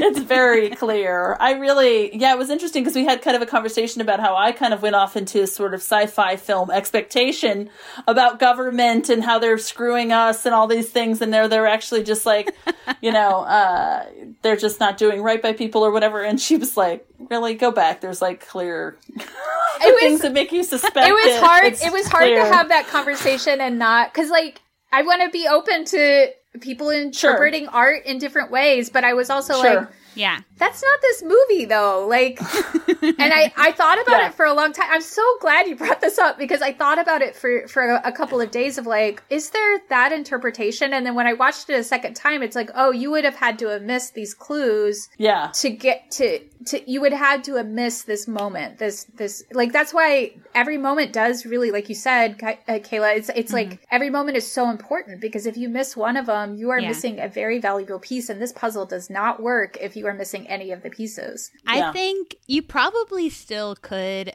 Like later in the movie, there's a time when he's buying apples and then somebody says, oh, the apples are great for your memory, but nobody's buying them. I don't know why. So I think you could apply that to like maybe the apples are helping him get some memory back. That's what I was thinking. I thought it. But and also he's maybe running from something and doesn't want to get his memory back. But I don't know. That was kind of where I was a little bit too, where I was like, is it starting? Is he maybe like the one that's starting to, you know, have it start to come back? And again, because I felt like it's like you don't know how long this pandemic's been going on, you don't know what they've been trying, but it really struck me, having seen my daughter go through so many different assessments and stuff, that it's like all they did was assess. They didn't actually try to do exercises before they just brought him go into a new life. And so that just felt so let's just say not thorough of the government. I think, Allie, that's an interesting perspective, and it's one that's clearly unique to you in a sense, and that and that makes sense. It's like your personal experience with assessments. However, I will say that like that interpretation also takes away one of my favorite parts of the character, which is his agency and the fact that he made this decision, and it's such a better way of looking at it. Yeah, I like it more. It's not better, but like it is what this film is. It is what he's choosing to escape his grief. Or try well, yes, to. I meant also what a better way of approaching that story. Yeah. You know, because Yeah. again, I think it's sort of like what we've talked about a lot in terms of what films we want to make. It's like there's movies that are like what I thought this movie was going to be. And then it was such a nice discovery to find that it was actually about this man's emotional journey and not about the big bad government. But which also, I love those too. what is, like, again, it's comparing it to, like, you know, big superhero movies or something where that's what the movie would have been about. You know, like, it would have been about the sci-fi component of it or the twist or whatever. And that's not this movie. That's exactly it. Yeah, that's what I mean. It's like, that's a nice relief. This is a character who has made a clear decision, and we're watching him and going along with the ride. And it's a mystery for us at the beginning. And on second view, it's like, the clues are there. He's saying who he is. And we are watching a man run away from heartache and realizing he can't. Yeah. Or that running away from one heartache just leads to other heartaches in different ways. Yeah.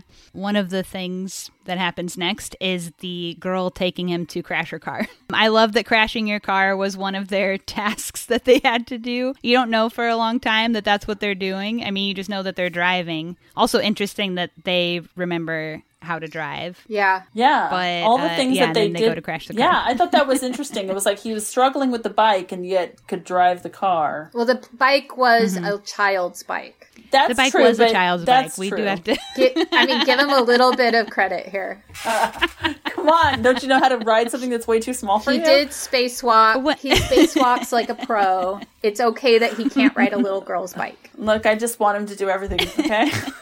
But once they get in the car, like, the chick instantly knows how to turn off the wipers and stuff. Well, like, there's not a lot of instantly. like. That's the thing. It's like it takes a second. There is some muscle memory that they're depicting a little bit for her, which again, it is a little foggy on the rules of the memory loss. You know, like if you don't know that he's like playing a part in this, why does he know how to make soup so well?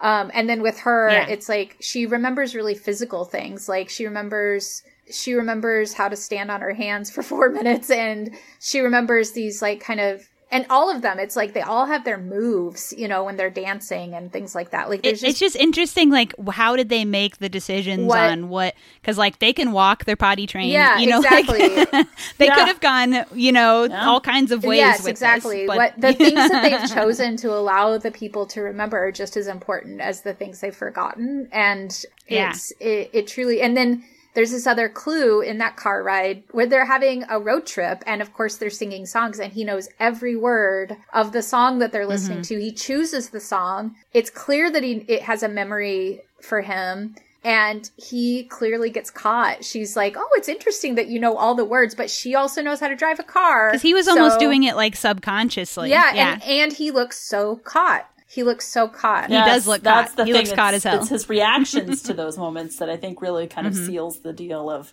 Every moment where somebody has accused him of having a memory. Yeah. He's like, I have no memories. I don't know what you're talking about. Yeah, he gets a look or like... Oh, you're right. That's strange. Like he's almost like irritated. Don't say I have memory.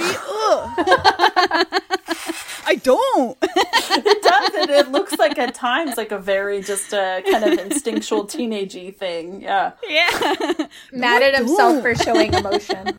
You can definitely get into some stuff too about the gender aspect of that too. Like how, you know, about how it is to process grief as a man in that way, especially because he is sort of this very put together, very masculine presenting person. I don't know. I think that's interesting too.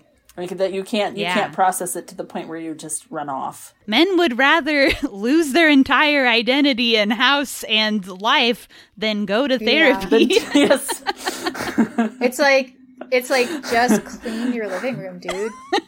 Call an old friend, man. I'm sure you have one. That's always the saddest thing when the wife goes first, is always those stories where you're like, so what'd you do this week? Nothing? You didn't call any friends? Well, I mean, she used to call all the friends.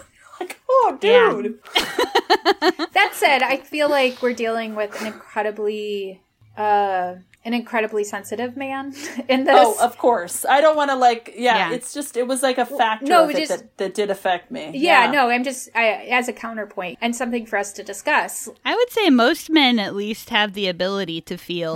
Well, I'm not saying, so as we're discussing this film, and pointing out who this man is and what kind of man he is. He is a man who very naturally has some pretty nurturing qualities. And I think that, you know, him volunteering to go on this trip with this woman and sort of be her guide, it doesn't seem like it comes from a flirtatious, like she's a hot babe place. It comes from a very like helpful place and, you know, a true... She said that she had to do something difficult. Yes. And would he accompany her to do something difficult? She didn't say what it was, but just setting it up that way would, like, if you had that caretaker sort of tendency, you'd be like, oh yeah, I'll be there for you. And he doesn't overdo it. It's always like, and the way he approaches strangers, everyone is, you know, he's not effusive, but he is, he's kind. He's a very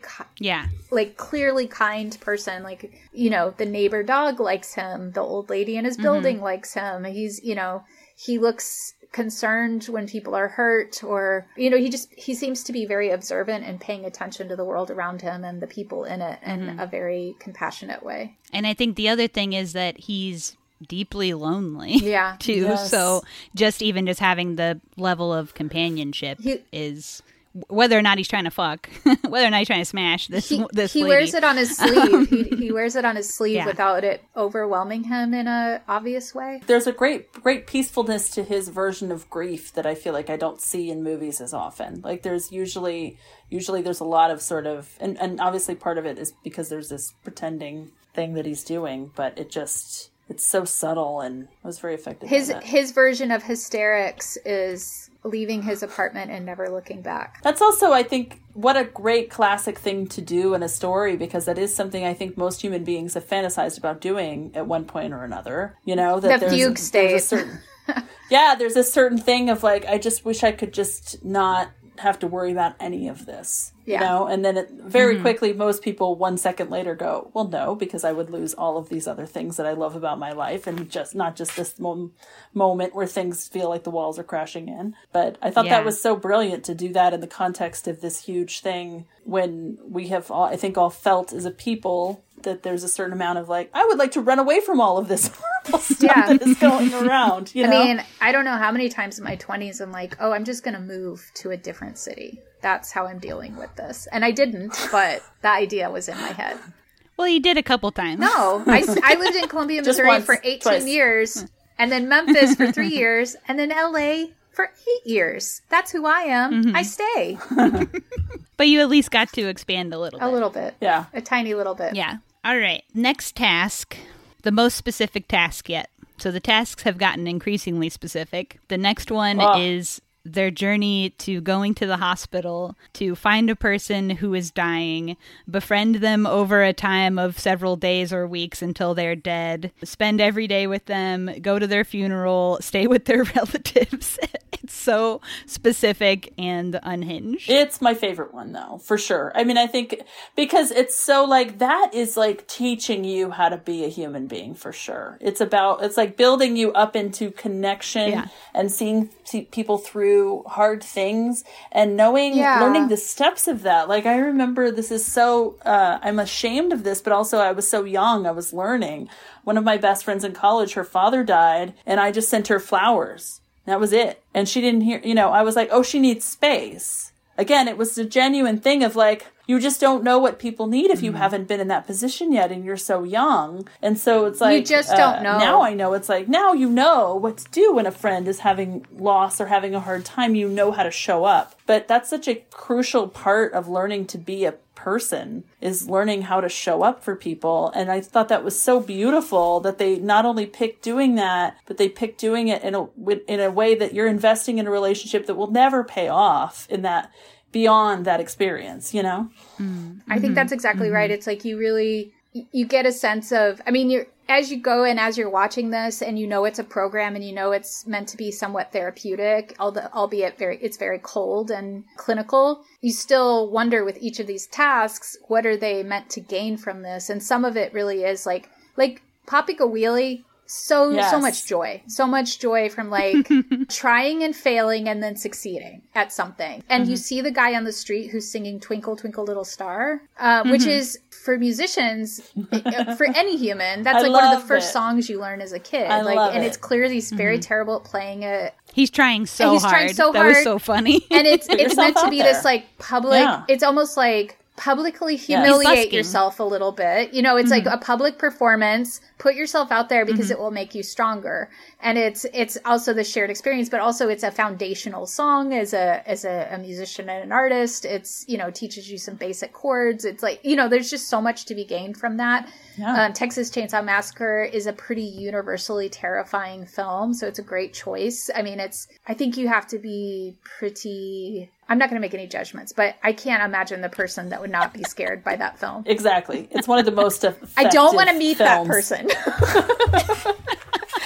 And then Titanic, which like, it's very affecting, and she's talking about it in this sense, and it's sort of like, but the way she's describing it to him too, it's you get the sense that, you know, it's meant to mimic, or that film is considered very romantic, et cetera, tearjerker of a film. The way she's describing it, it almost sounds like she's talking about a friend of hers too. Yes, I was confused about it for a minute. Yeah. Yeah. She's like, this redhead chick like fell in love with a poor guy on a ship, and then like everyone died except for her. The things that she takes from that film tell you so much about who she is too. That's always the details. That's always so much of the fun of talking to friends about films that they love, because you're just like, oh, I would not have looked at it that way. I'm really getting more of a window into your soul. She got to the class issues right away.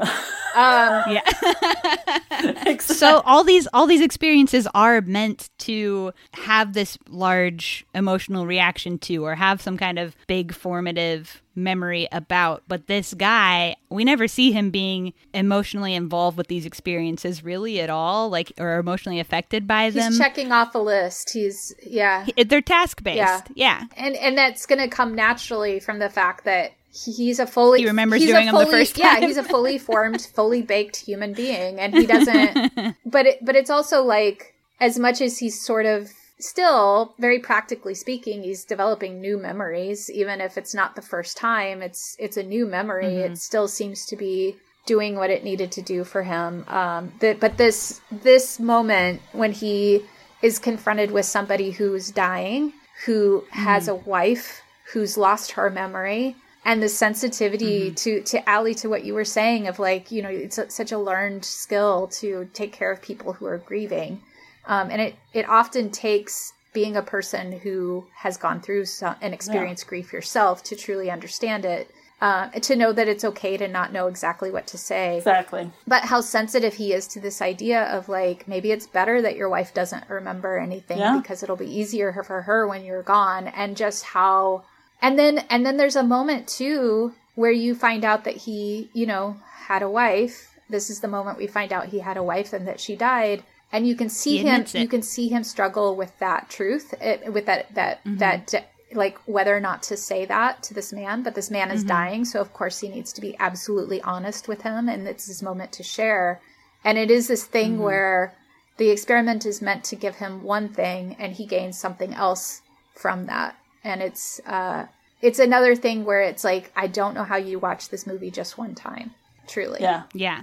That moment is, super revealing. Right before that, I think also was the time someone said that apples give you memory. And he was loading up a bag with apples, and he dumps that bag of apples and gets oranges instead. Yeah, which so he's like very obviously avoiding having a memory. Yeah, he's not doing the preventative care anymore. He's like, please, disease, come get me. Take my memories away. The hospital scene too provides one of my favorite physical comedy moments as well, where it's clear there's a wet floor sign. It's clear the floor is wet. Somebody's just mopped it, and he's having to go door to door to kind of figure out who his companion is going to be for this next experiment. And he lifts his toes and only walks on his heels Because, like, very clearly, like, I want to make as small of an impression on this clean floor as possible, because it's just like we talk about what a careful, sensitive person he is. He's so thoughtful. Yeah. Yeah. And it's such a funny way to walk around. He's such a serious, like, you know, very focused, doing this thing, but he lifts his toes and walks like a child on his heels across this wet floor. He's brilliant. Yeah. Which is also anxiety provoking for moms, because I'm going, you're going to fall. You're going to fall, dude. I spend entirely too much energy worrying about other people's injuries. He seemed graceful enough to handle the heel walk. Yeah, I think he'd bounce back. Yeah. I'm just always impressed with people's physical abilities, because I have very little. I feel that. So this dying guy also makes like a final request that he wants a pastry like the pastries his wife used to make. So this man goes home and like spends some time making a gorgeous pastry for this man. And when he comes back, the guy is gone. Yeah. So now he's lost another person in his life, but also didn't get to give that guy his last wish meal thing. I guess. That made me so crazy. Yeah. Oh my God. We should say too that while he is in the middle of making this very complicated, beautiful dessert that has to be made with so much dedication and love, his pal comes by and again asks him to join her on a very difficult mission, which is she's at the same point he is, where she has to go to this woman's funeral. But her description of it is, I think it's going to be so boring. Yeah. Yeah. And he can't with her. It's like, screw you. I can't. I'm done. Like, are you kidding me? That's your reaction to a funeral? Like, of anyone. Yeah. It's going to be boring. He's like, I'm busy. Like, God. Yeah, that made me so anxious, because I was like, oh my God, make that pastry as soon as you can, because you need to get to the hospital. It made me so anxious before you even get there and find that he's gone. But it was like, and then she's interrupting him with like complaining about being, you know, it's an honor to be a part of something like that, to be there for other people, especially when it's not somebody that you had a connection with, really, you know? Yeah. Like, on the contrast of the two of them, like she is basically cheated on every one of the assignments. Like, she brought somebody with her on the car crash assignment. She had the one night stand with somebody that she was actually somewhat close to. He wasn't a complete stranger to her. And then tried to make amends with him afterwards, which was not the assignment. Right. And then on the funeral front, it's like she didn't actually learn anything from the assignment and now is too bored to go to the funeral. That's a good perspective. I thought of that. Yeah. She's a cut corners kind of person. The only thing she succeeded in is being totally terrified by the Texas Chainsaw Massacre. But even then, she's not sitting upright in her seat. She's trying to avoid watching it as much as possible. Yeah. I can give her some grace for that. It's one of my favorite movies, so I'm going, watch it. It's the Texas Chainsaw Massacre. Your nightmares will only help you grow. So all of these things are kind of slowly building up to make him realize how unsustainable this life is for him. He does still try and keep it up for a second. He goes to the funeral, he cries. He goes back home and starts to play the next tape, which just starts with like, go to a public place and find someone who's treating someone badly. And cuts it off there. We don't need to know whatever else was going to be on that tape. I thought that he was rewinding it when we saw it. So it sounded like he was meant to go start a fight with somebody and defend someone. I remember getting... Yeah, I figured that's where it was going to go, but I don't know, because based on the specificity of the last couple tasks leading up to this, I feel like there was going to be a lot more involved. Yeah.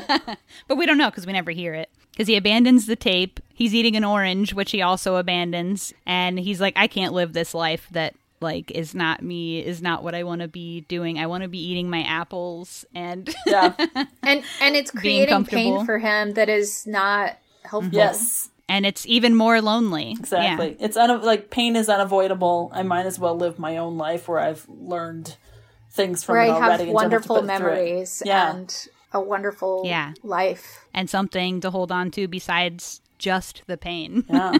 I want to talk about his fruit bowl for a second, though. When he does go back to his apartment and sneaks in, which that sequence to me is, first of all, the Charlie Chaplin leg. Yes. He his old lady neighbor comes out of her house, out of the door, and he doesn't have his keys, so he has to make sure that the door is propped open so he can get into the building. Yes. And he drops his leg fully like a ironing board on the step to stop the door, and it is the funniest way to stand and have like just a very casual conversation without either of them acknowledging how ridiculous it is that he's standing this way. It's so good.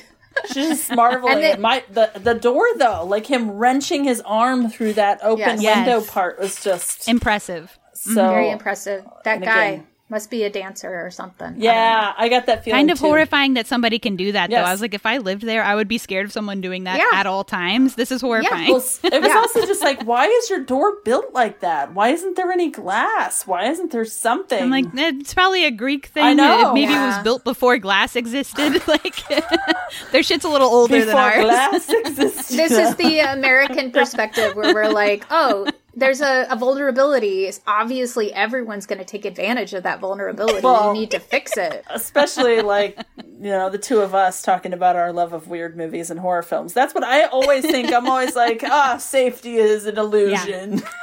Yeah. I've had my house broken into. That's all I think about. Oh, I'm sorry. It's been horrifying. A long time since that happened to me, but it's not fun. It's been a long time unsettling. For me too, but I don't stop thinking about it. So he's giving up his it's hard to say, his forgotten life, the life where he has forgotten, and going towards the life that he was trying to forget.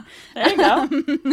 Okay, interesting. Well, first of all, the interior is established with like all of his wife's beautiful. There's lady stuff everywhere. Yeah, it's shoes like, with the shoes, lingerie. hair combs, purses. Like it's just it's stuff everywhere. that they did not show in the first glimpse of the apartment, but it's very clear that like she is still there with him, and there's no way to get around it. And then he goes to this fruit bowl. That has been abandoned for how long now? And there's still viable fruit in it? I was a little stumbling on that one. Apples do last a long time, though. It's the one flaw in the film. It's a bit of a stretch. He was able to find an apple that wasn't rotten to the point where he could still eat it. Well, it's so symbolic. I feel like we can forgive it because it's like, okay, the filmmaker is clearly being like, I know this is super symbolic. Strap in anyway. I'm going to still do this. Speak for yourself, Alison.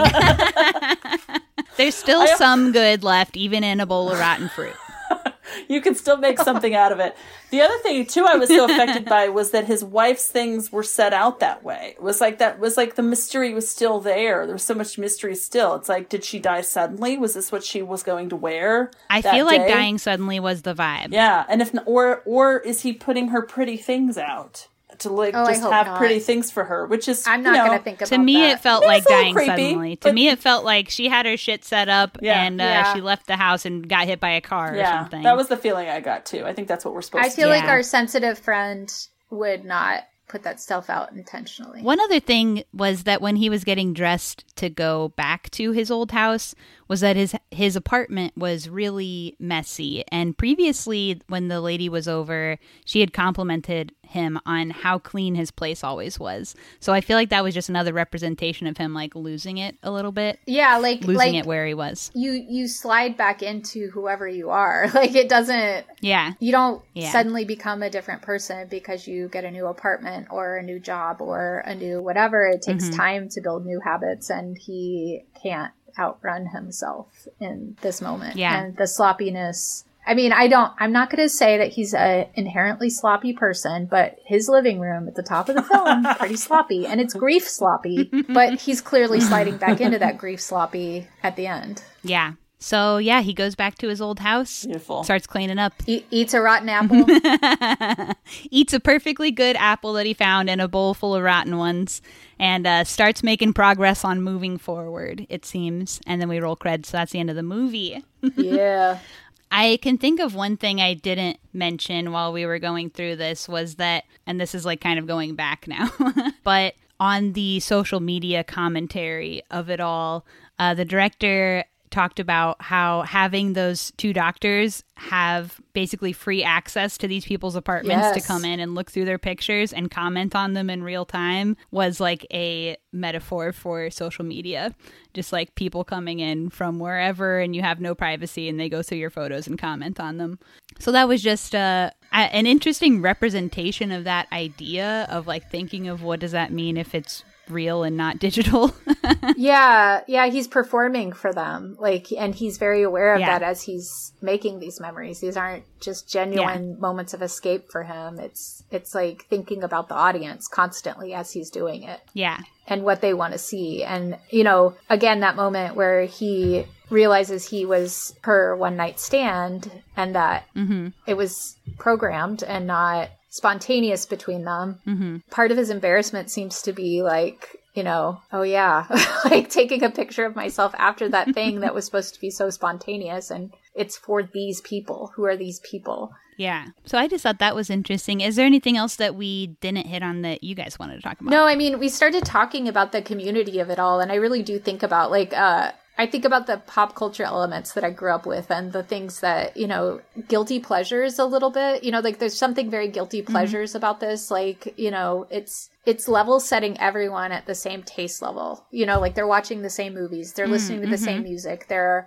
given the same universal references. Yeah. And there is something about social media, if we're using that as a thematic in this, where people are so angry and at odds over taste, over things that are subjective, over things like thinking about Best Pictures, for instance, the Best Picture nominees and Best Actress nominees and things like that. It's just, there's so much vitriol and really people spew hate at each other over things that should be subjective and personal and taste. And this doesn't allow for that. Like the program doesn't allow for that. Like everyone's doing their own things. You can have opinions about these elements of the program or the film, but they're not even expressing their opinions about the film. They're just experiencing them and just experiencing life and finding common ground in the experience of it rather than their opinion of it. I mean, I think inevitably if you're making a movie that is about loneliness, you know, because obviously it's, I think, more predominantly about grief, but I think there is a thing about loneliness and connection that's a huge theme in this movie. It's kind of both. That it's like, inevitably I can see why there would be, why he would be thinking about social media, because I think the whole goal of it is supposed to be to increase connection, but often does lead to increased loneliness. And for myself, I found it to be mostly a helpful situation, but I think you have to be really careful about how you curate it, and you have to get real lucky on top of that. So I do get that that's a loaded thing that I think is worth always examining, but for me, I'm glad that he let that be more of a sort of metaphor or an inspiration point than something that he was hitting as hard, you know? Yeah, I totally appreciate this film without ever thinking about social media while watching it. Like I watched it twice now, and when you said there was this idea of it being about social media and no idea place or reaction, you know, it's like I could love this film all day long and never think that about this. But it's always fascinating, just like with, you know, this was my first feature that just came out, and it's like hearing from things that people got from the film that no matter how much we thought about our film as we were making it, never occurred to me. There was just some of these things that people have brought back to you, and then vice versa, where I feel like there's got to be some of these things that I'm saying in interviews or whatever, or to people when they see it, that they're like, oh okay. I didn't get that, you know? Well, and I think along those lines too, it's like, you know, when you read the reviews of your own films, people go in with their own idea of what the film is. Whether it's the trailer, whether it's just their own experience as a film goer. Some of the reviews, it was clear that, like, you know, some people just, not everybody's going to like the same stuff. That is totally the beauty of the world that we live in. When people don't like your film because it's not what they thought the film should be. That is a different thing. That's like, you know, the beauty of this character that we just watched. It's like we went in with knowing nothing about him and got to know him. And that was great. And we took away from it probably some of our own personal stuff and interpretation of, obviously, of who he is. But at the end of the day, we also are able to let him be who he is because we know nothing about him. Absolutely. It is one thing as a filmmaker, to try something and feel like, oh, people didn't get what I was trying to do. And it's another thing where it's like, that person was never going to get what I was trying to do. This was not the film for them. You don't make a movie for every person in the world. You make it for you, your audience, and whatnot. But it's I don't know how to tie that thought up necessarily, but to say like, well, and that's the beauty of the subjective. Going into watching a film, hoping to be surprised, hoping to be led in a different place than you expect, you know? Yeah, I always say, why do we feel like we have like the right to set expectations on a film or of a filmmaker or like of a story? Like, why can't it just be whatever somebody else, whoever made it wants it to be? Like, why do we think that we get to say it should be this way or that way, or, you know? So if somebody's saying this movie didn't go the way I think it should, or the way I wanted this type of movie to be, or something like that, I always hate that. But I like watching weird stuff because you can't expect anything. You go in thinking this person's going to do something off the wall. I don't know what it's going to be or where it's going to go, for a different but it's going to be reason. something different. Yeah. And that's what I want. I don't want to know what's coming. Yeah, you're watching a movie. Yes, you're watching a movie hoping they surprise you and letting that and disappointed when they don't. So you're my favorite kind of audience because it's like, that's exactly what I feel like, you know, that's something I think Kim and I have in common, where it's like we're trying, you know, as much as I love sort of, you know, the idea of a movie kind of working within certain conventions and you feel comforted by them and now you're still along for the story. I think for the most part, what's exciting is more like, you know, let's blow that up and forward the conversation as much as we can and do something, you know, surprising. And I think he really succeeded with this film. I think he took this kind of idea and brought it to a very quiet, as Kim keeps saying, patient place. There's a lot of compassion. And you can still ground it in something familiar and nostalgic, and like we had Polaroids as kids, you know, we had tapes and stuff like that. It's still meant to have that aspect of like nostalgia in it, even though it's strange and weird and off the wall and surprising, and you can't really put you couldn't plug a formula onto this and expect it to fit into that. Yeah, it's high concept, but at the end of the day, it's about people and their feelings. Good stuff. Yeah. Good stuff. So I think we've pretty much wrapped the film. So now we get to the part where we rate it out of 5. So what do you guys think? I'll start then, because I was thinking about this actually, because this is a hard one to rate for me because I think it's such an accomplished movie and I was definitely affected, but I wouldn't say it's one of my new favorites kind of level. So I really respected it and really got a lot out of it. But there was something about it that I just ultimately didn't worship, I guess. So I think for that, I'd say like a 4 or a 4.5, like something where you're like, this is an outstanding film, but I don't love it at the level that I would give a 5. Your rating is so perfectly encapsulates who you are. You just made me think you were about to give this movie a 2 or a 1. That setup was bonkers and perfect. It's so subjective rating something. You were almost apologetic. You were so apologetic for like, I didn't love it. A nearly perfect score. Honestly, for me, it's because it's like, I don't have any criticisms of the movie. Like, I think it's a great film. I think it's so accomplished. I think it's doing something, again, with this kind of situation that we do not see. I think it has so much class. But you're only going to watch it 3 more times, and therefore it's a 4.5. Yeah, you still have to be my mother, who continues to watch shows she doesn't like because they worked so hard. Like, oh my God. Yeah. So, what would you rate it as, Kim? Now it's going to be really funny if your rating is low. Oh my God. Well, I love that this is my one shot at rating on this show, and so I'm just gonna like completely go for it and give it a 5 out of 5 because I have nothing to compare it to. I love the cinematography. I love the performances. I love the writing. I love the choices in editing. Yeah. I loved the score. I loved everything about it. It's a movie I will go back to as chicken noodle soup for the soul very often. Mm-hmm. And I think as far as like what I'm looking for in a film too, it also gave me a lot of hope for what filmmakers can do when they just remember why we make films. And don't, because it's not huge. No, it's not fancy. It's not fancy. Yeah. It's not huge. The locations are sparse, and every one of them is important. The cast is sparse, and every person is important and there for a reason. Mm-hmm. Every line of dialogue is there for a reason. People don't talk when they don't need to be talking. The one person that's a little bit chatty is the person who's like, our not so favorite lady in the film, who, she's the one cutting the corners and not acting like a good citizen of the world necessarily. It's all intentional. It's such an intentional film. I loved it. Yeah. I really do love the film. I do think it has a ton of rewatch value, which I think is rare. I'm not usually a movie rewatcher, it's got to be amazing for me to be rewatching. So I think that's really valuable. I think the ideas are really valuable. I'm teetering between 4.5 and 5. I don't know why I still feel like maybe there's something a little, like it's a little too vague. I wish it could be like a little more specific or a little more involved, although I also understand why it can't. So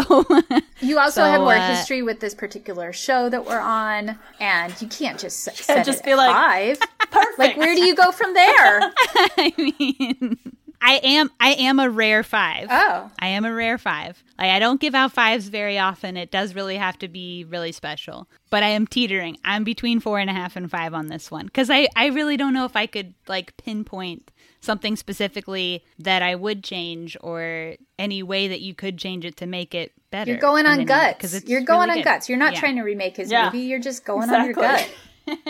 But if I'm not going to give it a perfect score, I'd like to have a reason why, and I just don't know if I do. Maybe the social media stuff is a little on the nose. There you go. I already said I don't love that stuff. Yeah, so that's what I think. I'll say 4.5 solidly. 4.5 for a hokey theme that makes total sense. But it's really good. It's so good. And it has a lot of rewatch value. Wouldn't it be funny if I picked this film and then I gave it like a 1? It happens, right? Because sometimes you have people on and they're like, I don't really like this movie. It does happen. Like, I listened to your Maniac episode, and I think he was like 1 or 2 or something. Whoa, somebody picked that without having seen it. Yeah. Oh, there you go. I usually pick movies without having seen them if I can, because I think the discussion's usually more valuable, or like even if you don't like a movie, it's still valuable to discuss why you don't. It's still interesting conversation. Yeah. So I don't think I have to like love every movie that I do for the podcast. It's me doing a movie for the podcast is not necessarily a cosign. Sure. Usually I haven't seen them when I pick them or when somebody else has picked them. I haven't seen them yet. That's interesting. I did pick this because I loved it and I wanted to share it, and I don't. And some people go with that mode too. That's fine. I don't always have that Yeah. opportunity. Yeah. And I also, and I'm not saying because I'm not on podcasts all the time. That's not what I mean. I mean because like I am so keenly aware of how often I am disappointed by films. Yeah. And if I'm going to talk publicly about something and share it with friends, I want it to be something that I know that they'll enjoy. But I think criticism can be good and valuable too, and then people can learn why they fucked up and how to make it better and what we are disliking about what they're doing. 100%. Yeah. I think that's also valuable. Yeah, listen to us, world. Get your act together, everybody. I think this it's is how you also really like make a movie. I had been on Letterboxd before, but like right at the New Year, I got COVID. My whole family and I got COVID, and so I just all I could do was watch movies, which was sort of like both fantasy and frustrating. But and then I got into Letterboxd in terms of just logging and putting things on, and then I found that like before I would write these reviews about things that I watched, and then after having put my film out, I've been so sensitive about that. I've been so like, I don't want to put out, I don't even want to low rate something on Letterboxd. You're afraid they're going to see it? Yeah. I don't want to like, it's like, unless I feel like something was genuinely like, I don't know how to put it. If it was like, the film was mean-spirited in the wrong way, like in a, or something like that, but it's like, other than that, it's like, you just know what a miracle it is to make any movie, and you don't want to. Yeah. It's a miracle. I don't want to. You don't want the filmmakers to think you don't appreciate everything that goes into it. Yeah. Exactly. I think you can lovingly criticize something. Absolutely. Yes. You absolutely could. I think what I'm saying is it's just a specific place that I'm at emotionally, having just put this thing out and trying to, like continue to make things where it's like, I just feel so like, I feel for you, man. I just want to like high five you that you made it. And then we can have a conversation about where maybe I thought it succeeded and didn't. Like, I have no problem giving critique. It was just sort of like suddenly the aspect of doing it publicly. Yes. Yeah.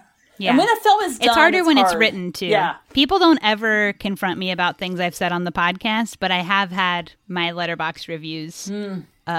I have been approached with them. You need more, if you know what I means, and exclamation marks. And then you'll be fine. But this is long form. It's like, you have chosen to sit here for a while and listen to what I gotta say. You made this bed. But if you just scroll on, if you're just scrolling on Letterboxd, it's a lot easier to go, well, this person said my shit sucks or whatever. You know, I'm gonna find them on Instagram and DM them about it. Oh, I love that you persist, though. And Allie, I do hope you can find your criticism horse once again and get back on it.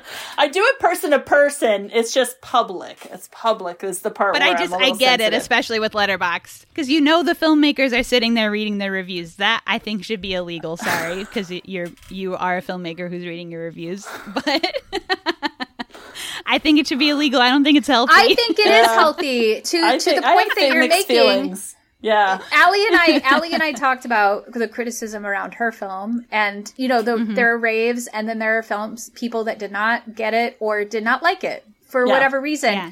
And one of the things about criticism that I do love, especially if it's your first feature, is that you get to see if the thing you were putting out there was understood. If you, as a filmmaker, communicated effectively the thing that you wanted to. And what are the ways that you didn't? What are the ways that you didn't express the thing in the exact way that you needed to for people to understand it? And how valuable is that? Like, not to put value on dumbing something down for people, but like, then there's sometimes you made a mistake and you missed something that would have connected that tissue for people, that would have made it possible for them to cross the bridge with you and understand exactly what you were going for. And so many times when you write something and then you direct it and then you edit it, that thing that is supposed to be there gets lost in translation, and you get to see it in the reviews. that thing that I thought was there and was there at script level was not there when we got to the end of it all. Yeah. It's really important to be able to read that stuff, but to be able to read it with the idea that, like, you're not going to please everybody. And some people in criticism are fabulous, wonderful people who are kind, great writers who just really love film and want to talk about it and need a job. And, and then there are some people who it's just like they live for hurting other people, and criticism as a profession is like their way of getting back at the world in some way. And those people are not even worth following, or like they really shouldn't have jobs. Like, it's like when a teacher doesn't like kids or something. Yeah. It's like, just get that person out of here. Because if you can't give credit, it's like, I know some films make me angry and I feel anger towards the filmmakers that made them, but I am not going to punish them with my anger unless it's like truly like a fascist person or somebody who deserves to be called out in that way. But like, truly, it's like, or ask a question of it in what you're writing up, as opposed to just coming with you can't ask questions like that. Vitriol, Yeah, exactly.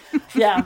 So it's interesting. Yeah. And so it was funny when you said the thing about social media, my immediate thought was like, oh, he had this big idea that didn't translate. I felt kind of bad for him, but I was also like, no, but it's a layer that's in there for him that we take however we want to take it. It's not on the nose. So it's like, it's an interesting thing. It does it without beating you over the head with, this is what this film is about. And that's what you should do with movies. He does ultimately, he ties it together with the thing with grief and with the thing of how he's presenting people using social media. Ultimately, he ties it together. It's like people are choosing to live life through their phones, to watch everything through their phones, devoid of emotion, not living in the moment, not feeling or experiencing what's happening around them. But also, this is why that could seem appealing, but ultimately it doesn't work, right? Yeah, like, we don't... That could seem appealing to live that way because we don't want to feel this shit that sucks. We don't want to feel the grief. Yeah, like when I take these little self-writing retreats where I go to a hotel or somewhere for a weekend or however long,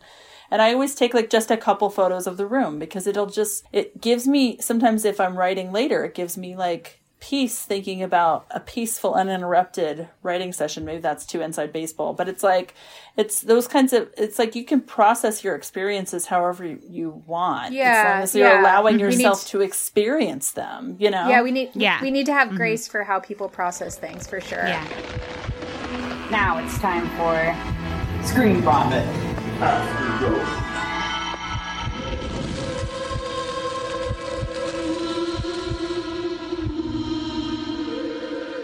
On this part of the pod, we just talk about whatever else we've been watching. So movies or shows or whatever else you've been watching lately. What y'all got? So much. I like pick a couple. So my favorite thing I've seen lately, or one of two, was Resurrection with Rebecca Hall. I love this movie. Have you guys seen this one yet? It's I think I've heard of it. It's also on Shudder, and it's basically about this woman. She's a mother to a teenage daughter. And I don't want to give too much away, but let's just say that she encounters a very I've seen this poster. Dangerous ex and has a very extreme reaction to that. And it's her and Tim Roth plays the dangerous ex. And it is so, again, it's like, how do I speak in semi-code before, like, because it's part of what's great about this movie is as with any movie, but especially this movie, is the ongoing surprise of how crazy it gets. Like, Kayla, I think for different reasons, you both would really love this film. And Rebecca Hall gives this really committed performance. And also I noticed in the credits that the hair department head is the same as on our film, Stephanie Turzo. And she does another fantastic job on that film. So I love Resurrection. It's been on my watch list. I haven't watched it yet, though. It's one of those, like, I was like, how am I going to sleep? This is so good. Like, so inspiring. Hell yeah. Yeah. How about you? What you got, Kim? Well, this is a thing. I just admitted to you all that I'm frequently disappointed by things. So it's the... Are you scared to say? Well, no, it's the thing where it's like, I want to talk about something that I love right now because I feel like this is a moment to recommend something. Yeah. But I think the last thing that I watched besides this, that I was like, truly, this is great. I'm enjoying this and I want to share it. I watched Fleischman is in Trouble, series on Hulu. The writing, so it's one that I felt entirely frustrated with for the first episode or two, because it's a show about a divorce. It has a fantastic cast and fantastic writing, and you're seeing this divorce from the male perspective, from the perspective of one person, and you're seeing it told through a narrator perspective, his best friend, and her telling what she is seeing of the divorce, which is his side of it. And so that it becomes really frustrating at first to know that that's the perspective, that you're seeing this kind of entitled dude's view of this divorce, and that you're missing some pieces that you can feel are there and are really important to telling the whole story of this divorce and this couple. And then you start getting those pieces and it is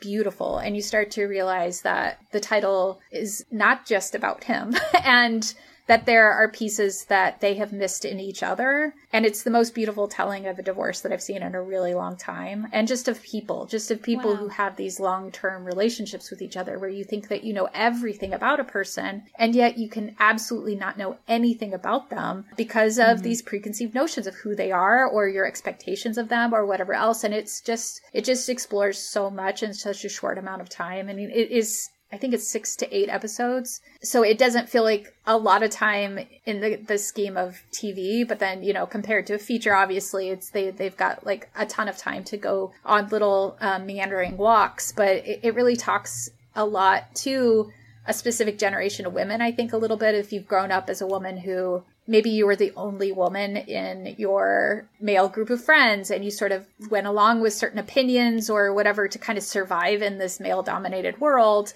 It really speaks to like the dangers of that and the internalized misogyny that comes with that, and somebody kind of crawling their way out of it as a woman and as a mother. And it's fantastic. It's great. I mean, it has some flaws that we can discuss on another day, but I recommend it. But you loved it. Hell I yeah. loved it too. I have to second recommend that. I loved it. I was so moved by it. It says, wow, a double yeah, rec. it says so much about, well, this is a bit of a cheat because she recommended it to me and then I watched it. Oh, okay. So that's a real direct line. But yeah, it just says so much about the experience of middle age and the sort of checkpoint that it provides, whether you like it or not, you know?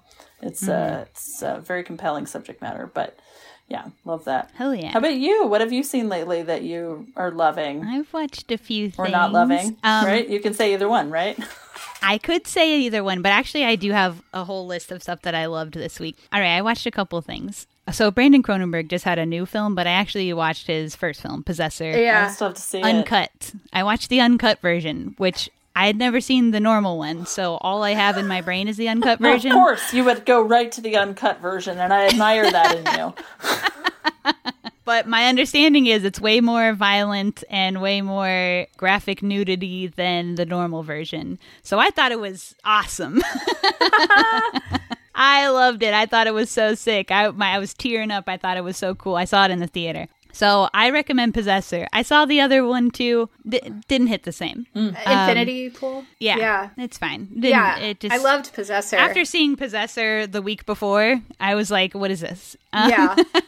But that's another story. That wasn't on my list. Infinity Pool. I love how moved you were by Possessor, though. I mean, I couldn't stop smiling when I watched it, even though it was like, yeah, it's the film that it is. But when somebody's doing, you can tell somebody's truly gifted at what they're doing. It really brought a lot of joy, oddly. It was amazing. Yeah. It's dark. It's dark as hell. It's dark. And the uncut version, I can't speak for the normal one. Again, I don't know about the normal one. It seemed like people were underwhelmed by the normal one. But the uncut version, I mean, just had like some really cool gore in it. The whole ideas of it were cool. I loved the uncut version. I don't know if I could watch it a second time to fit the uncut version into my life, but I'm going to live vicariously through you.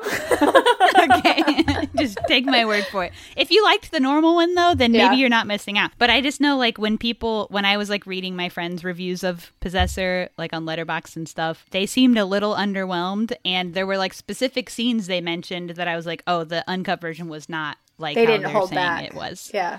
Yeah. That's why I really want to say I saw the uncut version. Well, and it's interesting. I don't know what the normal version was. Because I always think, usually we tend to think the director's cut, the uncut version is like going to be the better one, the more, all the way kind of film. And then you look at something like Donnie Darko, where it's like, I don't know that Richard Kelly knew what was special about his film. Like, it was like... There is such a thing as, like, a filmmaker getting lost in the sauce. Like, they think everything's important. They can no longer delineate, like... What do you mean? I don't know what that's like.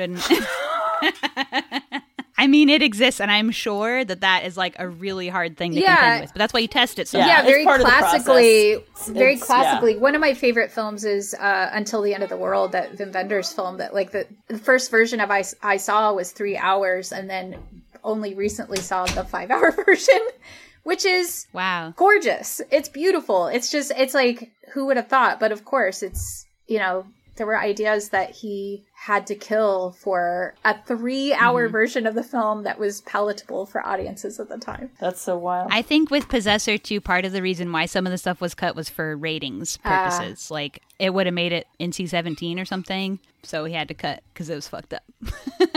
Okay, I have a couple more. Is that okay? Yeah. That's of course okay, yeah. We're just coming out of Slam Dance. Slam Dance, as of recording anyway, was like last week or something. So I saw 2 things at Slam Dance that I got to mention because they were so amazing. One short film called Write a Song About Heartache, which is by Johnny Locke. I've probably talked about on pod before because he has a couple other shorts that are some of my favorites in the world. Write a Song About Heartache was so good. He just has these like freaky, crazy little ideas, and I'm always excited when Johnny's got a new movie out. So that was an amazing short. And then a feature, a Belgian movie called Mascot by Remy Van Houten. I heard nobody talking about this movie. It barely even has any views on Letterboxd. I watched it because I liked the poster, and I thought it was so good. I don't know if you guys have seen any Xavier Dolan movies like Mommy or I Killed My Mother. Yeah. Have you seen those movies? No, but I feel like I have seen. I know of him, and maybe that's what it is. He's done a lot of stuff. He also acts and stuff. So I think there were some mommy references in Jack, our DP's lookbook for the apology also. So Mommy and I Killed My Mother are like two movies that are 5 stars for me. Like, I love those two movies so much, and Mascot kind of reminded me of those two movies, except darker and a little more violent. Belgian film always goes off. Every Belgian film I've seen has been amazing. So Jean Dielman. Mascot was just so good. I love that I came into your podcast where your recommendations are like also being rated on how violent and gory they are, and I'm like, oh guys, you gotta see Fleischman in Trouble. It's a movie about divorce. You're gonna love it. Well, it's always like sexual politics at their finest. Come on. Those things are good too. That's the thing. Like, Write a Song About Heartache isn't violence. Okay, good. Well, kind of. It's all violent towards a bug. It's all hard stuff, though. I mean, it's emotional violence versus physical. You know, it's pretty intense stuff happens. When Fleischman's in trouble.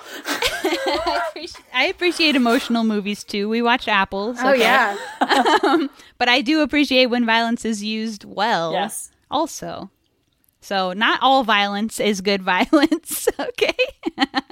Okay, just one more. I watched the Mike Leigh film Naked, which I had never seen, but it's from the early 90s or something. That decade. I loved that movie so much, but I think I've already said I'm a real sucker for late 80s and early 90s disturbing, bleak British freak dramas. So it really is a shame I haven't watched this movie sooner, because that's another film that was in some of our references for the apology as well. I think from a design perspective and a lighting perspective.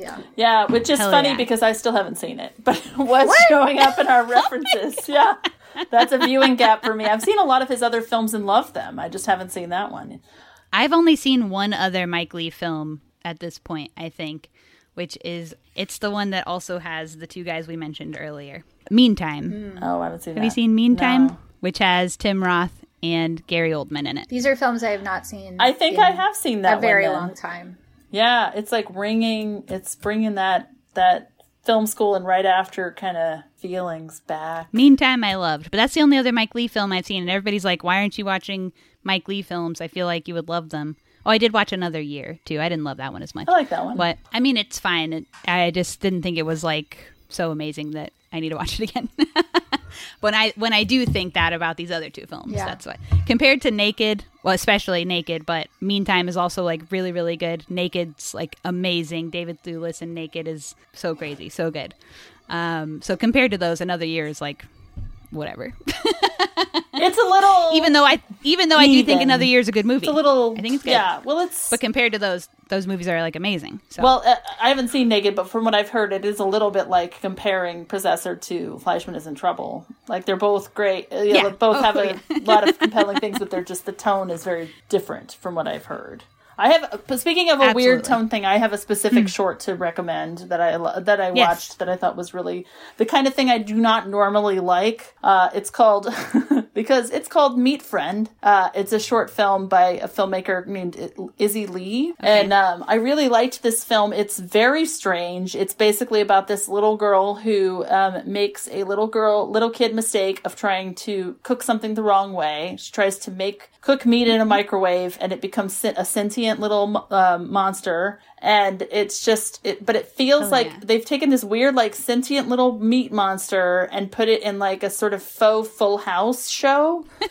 And I don't know how to describe it exactly to get the tone right, but the tone of this is so weird. And it's like the fact that it's obviously a low budget short really helps it, because it just feels like a different thing that I've seen before. And the meat friend is constantly trying to educate her on how to, live in this hard world, and teaching her how to make things look like an accident and so forth. It's pretty funny. That sounds awesome. Yeah, you probably love Johnny Looks movies if that sounds cool to you. Yeah, well, again, it's like when it's successful. Write a Song About Heartache is about a guy who relies on a slug that lives in his drawer to write hit songs for him. I did really like Basket Case. So there, I guess there is a part of my heart that will accept such nonsense. But yeah, very often I'm like, okay. But this one I thought was a real He has fun. another movie about people who torture plants to get them to talk. They're like, we know plants can talk, but they won't do it unless we torture them. It's called Assholes. It's a short film. It's 10 minutes. It's really good. I gotta see that because I feel like that's my relationship with plants inadvertently. I love them. I want them around. The ways they torture these plants are like amazing. There's like one lady who really cares for the plants and she's so nice to the plants, and her husband also works in the lab, and they like make the plants watch him cheat on her. It's like one of the ways they torture them. But they also do like normal like burning the plants or ways that would be painful to the plants, or like eat lettuce right in front of them or stuff like that. Do they get the plants to talk? Get them to talk. You gotta watch the movie, Kim. God. Okay. You gotta watch the movie. It's only 10 minutes. It's called Assholes, directed by Johnny Lake. I just want Kayla to tell me the plot and the entirety of every film ever from now on. Watch this short. It's so good. It's efficient. It's bringing me a lot of joy. I mean, I would like to do that. I just maybe after I see it, then I want to hear the whole thing recited. Yeah, I used to do that to my mother all the time. Here's the whole movie. Yeah. I mean, I think everyone on this screen has already seen Bones and All, but that is another recommendation. Yeah. It's another thing where it was like, oh, this film was everything I wanted it to be and more. I loved it so much. And I really liked Bones and All, too. I left, again, unable to talk to my friend group that I was with about my feelings about it. I wanted to just sit with it and be there in that feeling, even though it is... I thought Timothée Chalamet did a really good job in that movie, too. I mean, both the main people did, but he always gets weird amounts of hate. Or Does he? I don't know. I feel like I never hear... people are averse to him. He also gets Oscar nominations, so I think he's doing okay. I mean, from people who like, he's fine, okay? He's a millionaire, like 18-year-old or whatever he is. He's fine. He's amazing. But I just mean from like people who like consider themselves to be like into film or whatever. I know what you mean. There's always like somebody doing great stuff. There's always going to be some posse of folks being dicks. Yes, I think that is a thing where it's I just think it's undue. Yes, there's clearly this person who is talented and effective and really moves people. Yeah. I'm gonna find something wrong with this. I am gonna be on beautiful things. I'm gonna be the voice of reason. You 50 years from now are going to thank me for taking this kid down.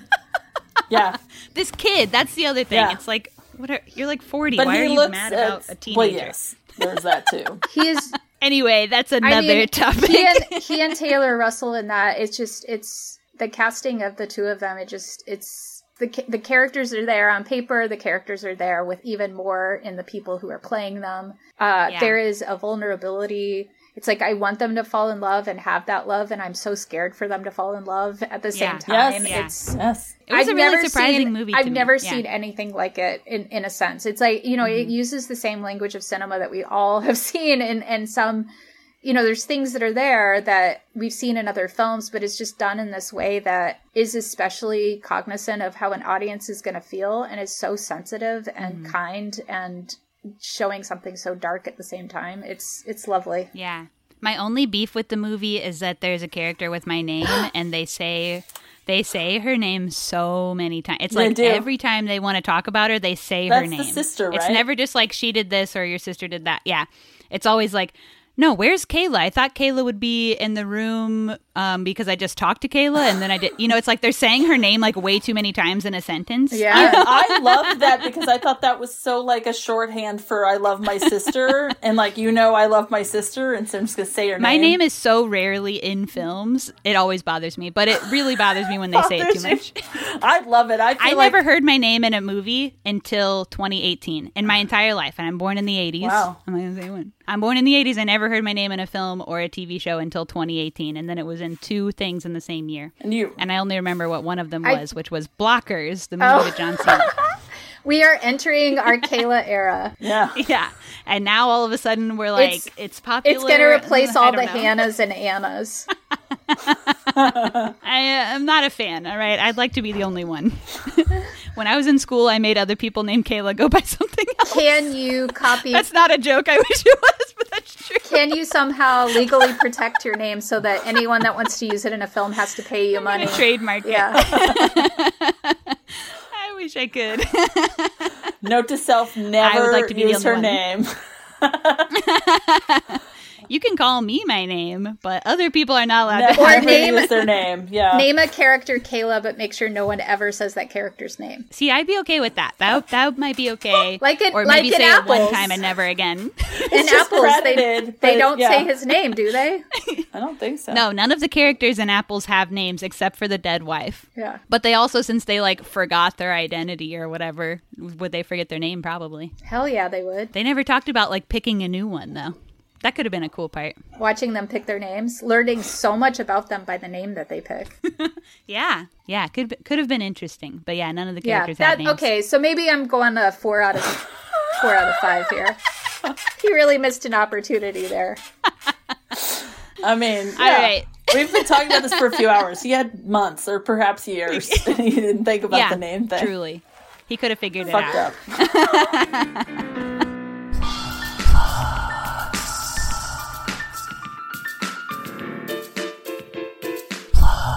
So go. What do you got to plug? Where can people find you? Allie, show me how it's done. Okay, you can find me on Twitter. Yes, I'm still there. I feel conflicted, but I'm still there. And Instagram and TikTok under Alison Locke.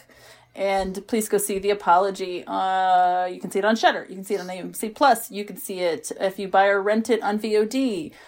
You can make a viewing party in case you would like to watch this kind of movie with a viewing party.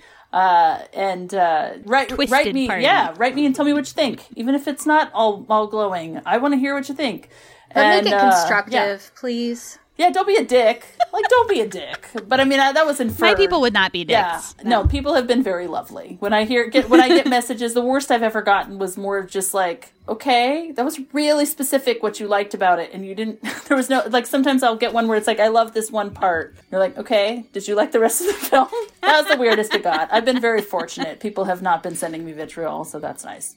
Oh, I also will shamelessly plug podcasts that I'm on frequently, even though one of them is not related and one I do not make. I'm just on a lot. So my husband and I make a podcast called Sensory Overload, talking about being parents of a kid on the spectrum, and has lots of cuss words, so not too precious. And then I'm also on a podcast that he does called The Hold Up, which, funny enough, is a podcast about memory. About how we revisit the films that we used to love and see what it means to us now. And there you go. That's my plugs. That's cool. Yeah. Kim? I'm a pretty private person, but I am on social media. I'm Kimbatotron on both Instagram and Twitter. Twitter, I let anyone follow me. I am pretty open about it, I think. It might be set to private. I'm not sure, but I'm a little I'm more loosey-goosey about who can follow me there. Instagram, it's mostly my family and politics, and so I'm a little more selective. So feel free to find me if you are a nice person and you want to see pictures of my cute family. Hell yeah.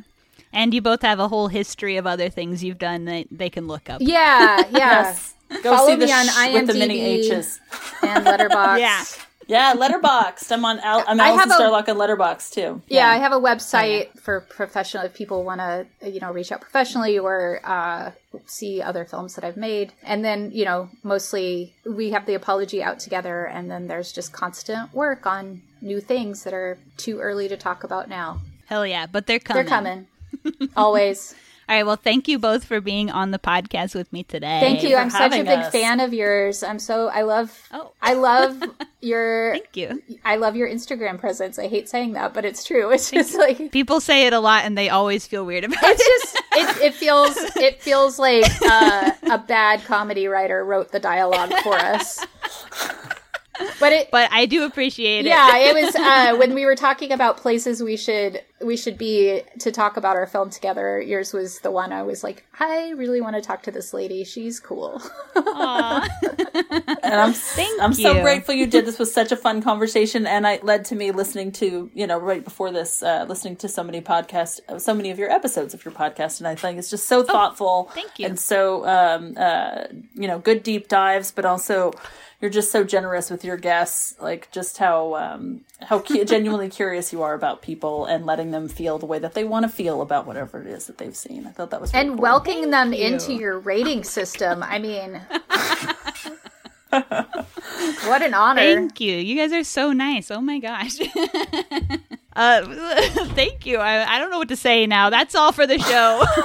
Bye. Let's go forth into the rest of our day with smiles on our faces.